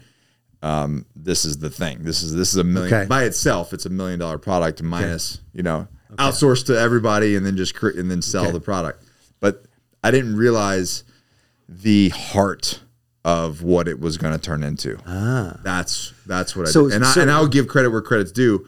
Like John probably saw that before I did. He really had a big heart for America and for American manufacturing and American jobs. And yeah. Okay, there's a theme here that I just want our listeners to be aware of. So in every story that we've explored today, there was this need that was seen. There was an action that was taken, but it wasn't comprehensive. It wasn't like anyone even saw the true potential. But as we begin to move forward, we begin to see more clarity, and we begin to act more confidently, and then we realize that we're more of that potential. So we're just unleashing this unlimited potential. So now, Johnny, let's go to you and hear the story, because you were like this warrior too, right? You like I don't know how does a warrior become a shampoo? I don't. Get us there. So we talked about to shampoo connoisseur. We talked about him transitioning out and everything. Yeah. So you served where? In the Marine Corps. I was in the Marine Corps. How many years? 4 years. 4 years. Yep. And that's when everything happened. So I did a deployment overseas, and I hung out with EOD guys and sniper dudes, and I didn't know all those guys care so much about their hair. Like they care a lot about their hair. Okay. And So I got introduced into that community, and I was growing my hair out like John Basilone, like from the 1940s. I had a nice pompadour over, and so I became prideful with my hair as well. And we used to have like, because hair was the thing there with this group. It was the hair, and, special operations, special hair. It was wild. Yeah, we took time out of our day to do our hair. It's one of the things wild. Okay, I love it. So we had hair competitions, who had better hair, and it was wild. I love that. However, though, the thing I didn't know at the time is the products we were using to make our hair look good was just absolutely filled with chemicals, and that's what led to, in 2015, I was getting ready to start transitioning out of the Marine Corps. And I jumped down off of a loading dock on base, and one of my buddies said, "Oh, your hair's thinning, ha ha ha!" And I thought he was joking. It wasn't. I took it as a joke, but I went home and I looked in the mirror, and my hair, I could actually see my scalp through my hair. So I started to panic because all these guys, we take our hair very seriously, and now I'm never going to win who's got best hair today because I'm going bald. I checked my genetics, and my hairline's fine. I checked my diet. Everything was fine. I exercised often. I drank a ton of water. It was nothing like that. And then for some reason, it clicked, and I was like, let me just flip it over real quick and see what's in this thing that I'm lathering my scalp in 8 times a day. Right. And there was nothing on there that I can read other than water. So I was like, let me look at some of these ingredients, methylchlorazine 8. Let me look at that real quick. What is that? Where is it made? And what does it do to my body? Because we all look at the ingredients, but like we're doing something, but we don't have any idea, and we don't do what you just did, that Google. extra step. Look at that. Look at that photo of him. Let me see this thing. What photo is it? It's the one you're talking. It's the one like. Oh, look at this. That's a handsome, looks like the guy from the 40s, right? Yeah. I have my hair like that. Smoking a cigar, and dude. That was the style. Can we get this on there? I don't know if we can get this on there. You can see it. Yeah. Yeah. Wow. Okay. Go ahead. So I looked at the ingredients, and I was like, I don't want any of this on me. I don't want anything that's in my household anymore. My shampoos, we were just bathing ourselves in it. And again, a chemical warfare kind of a thing. Yeah. Wow. And, as I was transitioning out of the Marine Corps, I couldn't really find work that well. So hair was my passion at the time. I was an armorer, so I worked on guns, and then I did my hair. It was wild. It was like a weird. That's not a typical combination, probably. Yeah, it was wild. Yeah. But I got out, and or I was transitioning out, so I wanted to go to barber school. I thought that was my passion. Hair was my passion, and the only industry with hair is barbering. Okay. So I was like, and I had the style. I had the old school style. I wanted to do old school barbering. And while I was in barber school, I found myself not on the cutting floor at all, cutting hair. I found myself reading about chemistry and products and all this, hair anatomy, scalp anatomy, muscles, all this stuff, aromatherapy. And I ended up leaving barber school and just saying to myself, what if I can make a product that doesn't have chemicals and can essentially reverse the effects of what these chemicals are doing to me? My hair was thinning really bad. I don't want to be a thinning hair barber. Like, I don't want to be a guy giving hair advice, but also balding. That doesn't really work. Yeah, my last haircut was from a bald guy, and I didn't know what to think about it. Yeah. Go ahead. Yeah. Okay. I'm so, but what the hell makes you think that you can make shampoo? I didn't know anything about it at all. But it was this just began to be in your mind. Yeah. I couldn't afford anything. I was transitioning out of the Marine Corps, and they don't give you like a big fat paycheck for leaving them. Yeah. So money was definitely an issue. But in my mind, I was like, I can't really afford these like big time hair rejuvenation products that are being sold, Rogaine, all these things that are being sold for hair restoration. I couldn't afford them. So I was like, well, it's organic. Essentially, I should just be able to make it myself, right? Like if we flash back 2,000 years. Totally makes sense, right? What's the difference? Organic means, It's just found in nature. I didn't go in my backyard like picking grass and stuff. I went online and I found some beeswax and a bunch of different oils. Threw them in a pot, turned the oven on, the stovetop, and it just like caught fire. Like everything just caught fire. I didn't know anything about anything at all. I think we have some pictures like somewhere in the archive. What? So this is your first. Wow, Yeah, I'd never heard this. And I was like, and okay, his wife. Hold on, his wife is not there. Yeah, she was, and she worked double shifts at Chuck E. Cheese as a manager. So she's gone. And, He's burning the kitchen down. I'm trying to burn the kitchen up, making some hair product. But essentially, what I wanted was a product that worked, and I didn't really know where to start. Other than I gathered all the products I use that were filled with chemicals, and I just literally, if I could pronounce it and like I know what it is, beeswax, water, oil. I just wrote it down on a list, and I had a huge list. I just started buying those with whatever I could. We sold a bunch of stuff, garage sales, plasma, all that stuff. To buy these ingredients, and I just kept doing it. Just kept trying to put them in a pot and turn it on. You and sold burn them. plasma, blood plasma? Yeah. You were absolutely committed to this. Yeah, absolutely. I just wanted to find a solution. I wanted to be able to be self-sufficient with the solution with creating a solution that I found a problem. And I know thinning hair is like a pretty big problem for people, but a lot of people don't talk about it. And I was one of those people. I just wanted to solve it on my own. I didn't want to involve anybody. I didn't want to take. Most people just go to Amazon and order that thing that makes the promise. Yeah, and that's not really how I wanted to do it. So I just wanted to find a solution for myself. So I ended up just buying all these ingredients. It didn't work out. I kept catching fires everywhere, and luckily I rented. I didn't own the house, so it was like a black spot on the ceiling from the burn. But I ended up shortening the list. I was like, what is the point here? Isn't the point simplicity? It should be simple. Let me just do 5 ingredients. I was doing like 30, 40 ingredients because that's the lists that we're all used to. Yeah. So I thought that's what had to go in there. That's not the case at all. That's the opposite. So I just bought like 5 or 6 ingredients: tea tree oil, argan oil, things that you find anywhere and natural. Bought them, put it in a pot. Lo and behold, it didn't catch fire because these are stable ingredients. And finally, I poured it out, and I had like a terrible looking product. And I still have the product in the jar. I don't want to open it. I'm scared to open it. It's like glue. Yeah. But I had a working thing. Is it the one on the? Yeah, I have it framed. Like on I my love wall. it. I love it. Okay. I had a working thing, so I started just putting it in my hair, and I could feel like the tingling, the sensations from the tea tree oil, and the moisturizing effects from the jojoba oil, and all these things. But it just didn't like feel right. It was chunky. It was just gross, you know. Yeah. So I started using these like terrible products that was just like burning up on my stovetop. And then all of a sudden, I look in the mirror, and my hair is not. I can't see my scalp anymore, and I'm talking like maybe 3-4 weeks later, like quick. Right. And then I'm like, it started to really work that this is a thing that I could actually be doing for myself. Like I just solved my own problem. That's wild. Because you removed all the bullshit from your body. Everything. Yeah. And I didn't know it at the time, but I was trying to create something based off of a flaw. I was trying to create a solution based off of the problem. And that's not really where it needs to go. I was trying to make a product that was similar to a flawed product. But if you copy a flawed copy, it's going to be flawed. Yeah. So I just needed to ditch that, find the flaws, do the opposite, and I found the solution that way. And it started working for me. And because I was in the barber industry, I went into the barber. You know, I had a couple of them made. And I went in there and I found out like 80% of these dudes have thinning hair or at least some sort of dry skin irritation that they're dealing with. And I talked to the barbers and I was like, hey, don't you guys want your clients to like have faster growing hair and have longer hair over time for clientele? And they were like, yeah, that makes sense. So I started using it in the barber industry, started giving it to barbers to give to their clients so their hair would grow faster. It doesn't make sense to put chemicals on your client because then the client's going to go bald and you're not going to be a necessity for them anymore. Right. Finally had a final product, went there, it started working for people. Growing their hair back as well, and it actually like the fragrance. I was really good with fragrance, aromatherapy. I'm really good with smells, so that's a good seller as well. A lot of chemicals smell really bad, so it gets masked with other chemicals. It's just wild. They just stack it.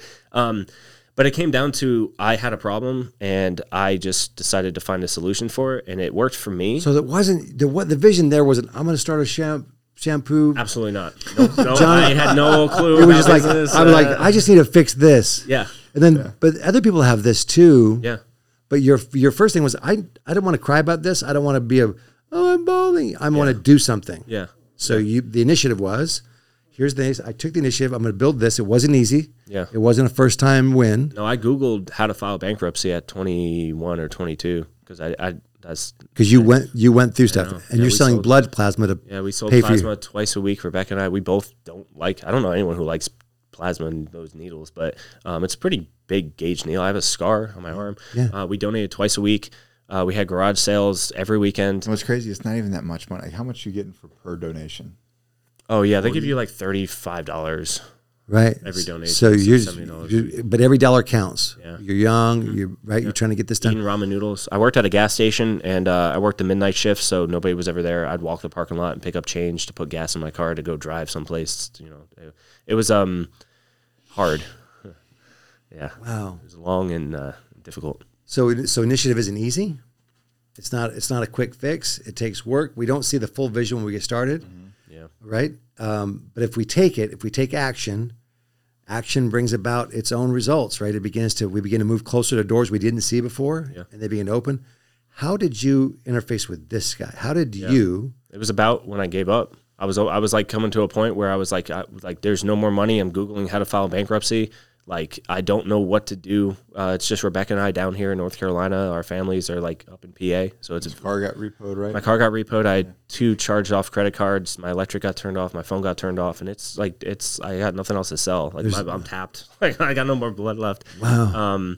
And it got down to a point where I was like, I think I woke up one morning and saw a post on Instagram about a guy who had a really big beard. And he was like, I just won 5th place in a beard competition. I was like, beard competition? That's a thing? I was like, so I was like, I wonder if I can like just reach out to some of these beard comp guys and just give them product and have them take a photo of their beard with my product. Maybe I can use that to make a couple sales on Instagram, you know? I reached out to 1st, 2nd, and 3rd place. Luckily, I think it was 3rd place. He ended up saying, our beards are way too big. Like, you're definitely not in the right realm. Like, you know, it cost me like $5 to make a little bottle, and I was selling it for 10. Like, nowhere margin wise, I could sustain these guys. They have massive beards. They would need like 50 bottles a week. But 3rd place, he ended up saying, hey, I know a guy. He's a Marine as well, and I'm pretty sure he's right down the street from you. So he's pretty well known. You should just reach out to him. And I was like, cool, show me his name. And it was this guy. And he was like, reach out to Nick K. So I just reached out to him on Instagram multiple times, and the 3rd place winner, he was like, it's going to take a minute to get to him. You got to get through his people, you know? And I was like, oh, man, I got to do more work? What are you talking about? Nah, it was fine. So I reached out to him, and it was like 6 or 7 times. I messaged him, and no reply. Finally, he was live on Instagram, and Allie was reading like the comments, and I was like, hey, I'm literally I remember like, that. We were in the truck, right? I think so. Yeah. Yeah. I was like, I'm literally right up the road, man. Like, I don't want to burden you. Let me just drop a box off real quick. And then finally he was like, yeah, fine, drop it off. So I took like 3 hours to put together, I think it was like 4 pomades of the same type. I put them all in a row, like made it really presentable. He did. He made that a nice box, Yeah. and with the dividers and everything. Yeah, and put it I all in went there. to Staples. This is how I did things. I went to Staples and had them open a project, because they manage projects there, to put my logo, this logo, on a piece of paper that says Johnny Slick's Yes, beard oil. that's right. I put the fragrance description, how to use it. Like, I created like a little guide, and I put it there. I dropped it off. And Rebecca and I, it was our anniversary. It was 6 years ago, like today, 6 years ago. We were driving down to Wilmington right here. And then on the way there, he's like, hey, I just got in the office. It was rainy. They were trying to shoot a vlog or some video. We got back to the office. You want to come around? So Rebecca and I turned back around, and we came up here, got to meet him. And then he asked me the most like cringy question to the day. He said, what's your infrastructure? And like I don't know what I'm doing, like, at all. Like, Infrastructure. oh, what the hell's an infrastructure, man? So I said, I got a not-frastructure. And he loved it.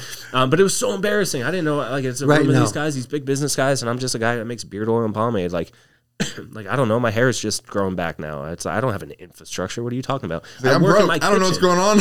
I sell plasma, and I make this stuff in my kitchen in my house that I can't afford. Like, this is not, I don't have an infrastructure. That's the opposite of what I got. But then he said, let me try it out. Let me see what it's like. He posted a video on Instagram or on YouTube. Yeah. And I got a ton of hits on that. And I was like, this is it. I'm back in business.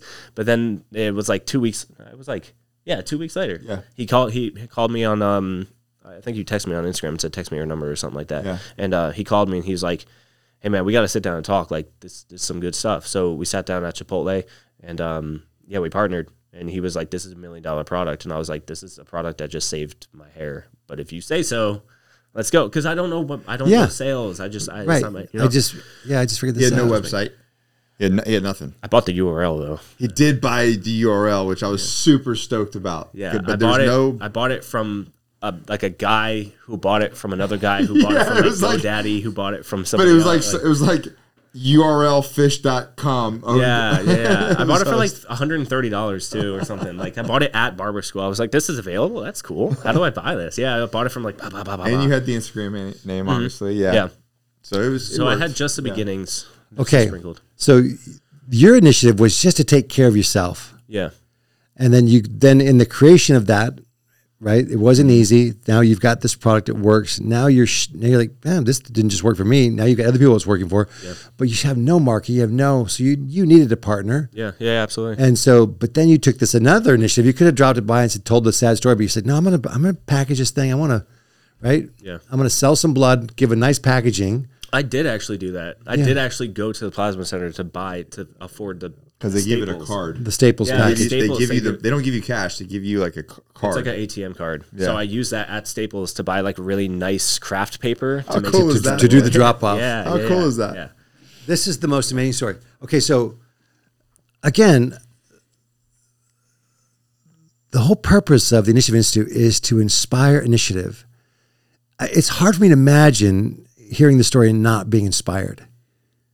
Now, whether you have thinning hair or whatever it might be, right? There's something in all of our lives that we know we need to do, that we can do, but we've been whining and complaining and blaming someone else for it, right? And we just need to just get up and get going. Yeah. And the promise of that, I think, has been illustrated in all the stories we've shared today on the Initiative Institute podcast, is that once we get moving, things begin to happen and that are beyond our current imagining, right? Yeah. Yeah. That are beyond our current imagining. And then it's not miracles because you guys have worked really hard. So this was 6 years ago because you remember it was your anniversary. So are you saying today's your anniversary? Yesterday was. Yesterday? 11 years. Congratulations on that. So 11 years ago for you and Rebecca, 6 years ago for you and Nick, he's my man crush too, but I mean, we can share him. That's fine. Man. So, and then tell us just quickly, and this is not to do with initiative, but I think it's a neat story. So in 6 years, Johnny Slicks went from being something you cooked in the kitchen funded by blood plasma to where are you at today and where do you want to be? Because I understand you guys have a big, hairy, audacious goal for this year. Yeah. So what happened in 2023? Johnny Slicks went from 0, 1 employee, partnership to how many employees? How many in 2020? How many employees did you have in 2020? 2020, we had 6, I think. We hired 12 in last year. 2023. Yeah, 2023 is pretty big. Okay. I think it came down to him and I being such a dualistic couple. Right. He is so like headstrong, goal-setted, and just do it. Yeah. And I'm like off in fairyland, like thinking about what's next? Like, what's the next vision? What else can I create? You know? Right. Having the pair of these two type of people Right. is impossible to break. Like it is so crucial for growth. it very is crucial. You have to have both personalities. So when he, because if it was up to me, I'd be in my kitchen creating nonstop. Okay, no, that's but not sustainable. But I just want our listeners to understand. I just want to tell a little bit more of the Johnny Slicks story. So you went from the two of you, Yeah. and then in 2020, which is 3 years ago, really, it's 2024, but it's still 3 years ago. So we're still in January. 2020, starting 2020. So These are my answers. I'll give you the answers. Go ahead. The questions. So in 2020, where were you in 2020? 6 people, 8 people. What year? We had 6. We had 6. Yeah, we started in 2018 with us. 18. So a couple years later, you had 2020. We became a 7-figure business. okay, and we had, like you said, it's about 6 people. I think. people. Yeah. okay, and then 2023, you have the books for last year. 2023. This is what happened. This is what happened in 2023. 2020 was a huge year for us. We sat down and we said we were going to skip COVID. Okay. So everything was happening with the gym and we didn't know what was going on, you know what I mean? So John and I sit down and we just like made the decision that we were just going to skip it. We're not doing COVID. We're just We're not doing COVID. We're just We had a list of expenses and we were like, what could we afford to lose? And then it was like, how about none? we just decided that we're just not going to We participate. don't do anything and we just do more us of what we're doing already. okay. Yeah. And So you guys really leaned in. I remember some of the videos you created. Yeah, there during was a lot of manufacturing issues that he had to navigate. A lot of shortages and because bottles and the stuff that you were getting. hand sanitizer, people were buying up all the bottles and selling it and trying to make money off of that, and so we had to pivot a couple things. But here, really, that was the first. Like, we just decided to skip it, and we had an intentional, very big year that year. Fantastic. And then we just kind of doubled down on it every year from then. And as we grew, I as kind of the integrator for Johnny Slicks, I just got very intentional about the growth, the setting the rocks, setting the business, setting the goals, right? Utilizing what I do in business and what I do with coaching, right? And I just coached ourselves. We just what do I tell everybody else, right? So we're gonna do that same thing for Johnny Slicks. And then last year, really the biggest thing that I don't know if I was on autopilot, if I was burnt out. I don't really have a great answer for what happened in 2022. And maybe nothing. Maybe it was just nothing. But I didn't feel that we had the growth that the company was like what I talked about earlier about the what really Johnny Slicks is. Right. We don't just sell soap. Yeah. You know what I mean? It's way bigger than that. And I feel like I did it as a leader. I did it a disservice. So in this room right here, December of 2022, I said, guys, I apologize as a leader. I just feel like I let you guys down. They didn't agree, but I felt that was my. I could have brought more to the table. I could have brought more to the table, right? I could have been more intentional. I could have provided more clarity. I could have, you know what I mean? All the things that I expect of myself. Right. And so I said, this is what we're going to do in 2023. And everybody was like, woo, okay. And they're all on, everybody's like, let's do it. I'm like, they knew that 2023 was going to be a freaking roller coaster of a ride. Like they knew that it was going to be. Did you guys, Johnny, hit your goal? Yeah. Oh yeah. We overdid it. Yeah. So you surpassed your goal? But my point to that is there was no guesswork involved. It wasn't just like, let's wake up and sell stuff. Yeah. Like, it was how much do we need to sell next month? It was everything was very strategic. So there was no guessing of what we needed to do every day. There was no guessing what each employee needed to do, each team member that needed to do. Like everybody had clarity. Everybody knew what the goal was. We constantly gave updates. They get daily updates. So there's no guesswork. It was all. So, and we just crushed it. Love it. And going back to the purpose of what Johnny Slicks is, it's not just soap, right? We're providing an American dream. We're providing jobs. Jobs for families. You mentioned. We're bringing healthy products back to market. Yeah. You know, that are made right here in America, that are benefiting Americans. Right. On multiple levels, like second and third order effect between our vendors and all the different things.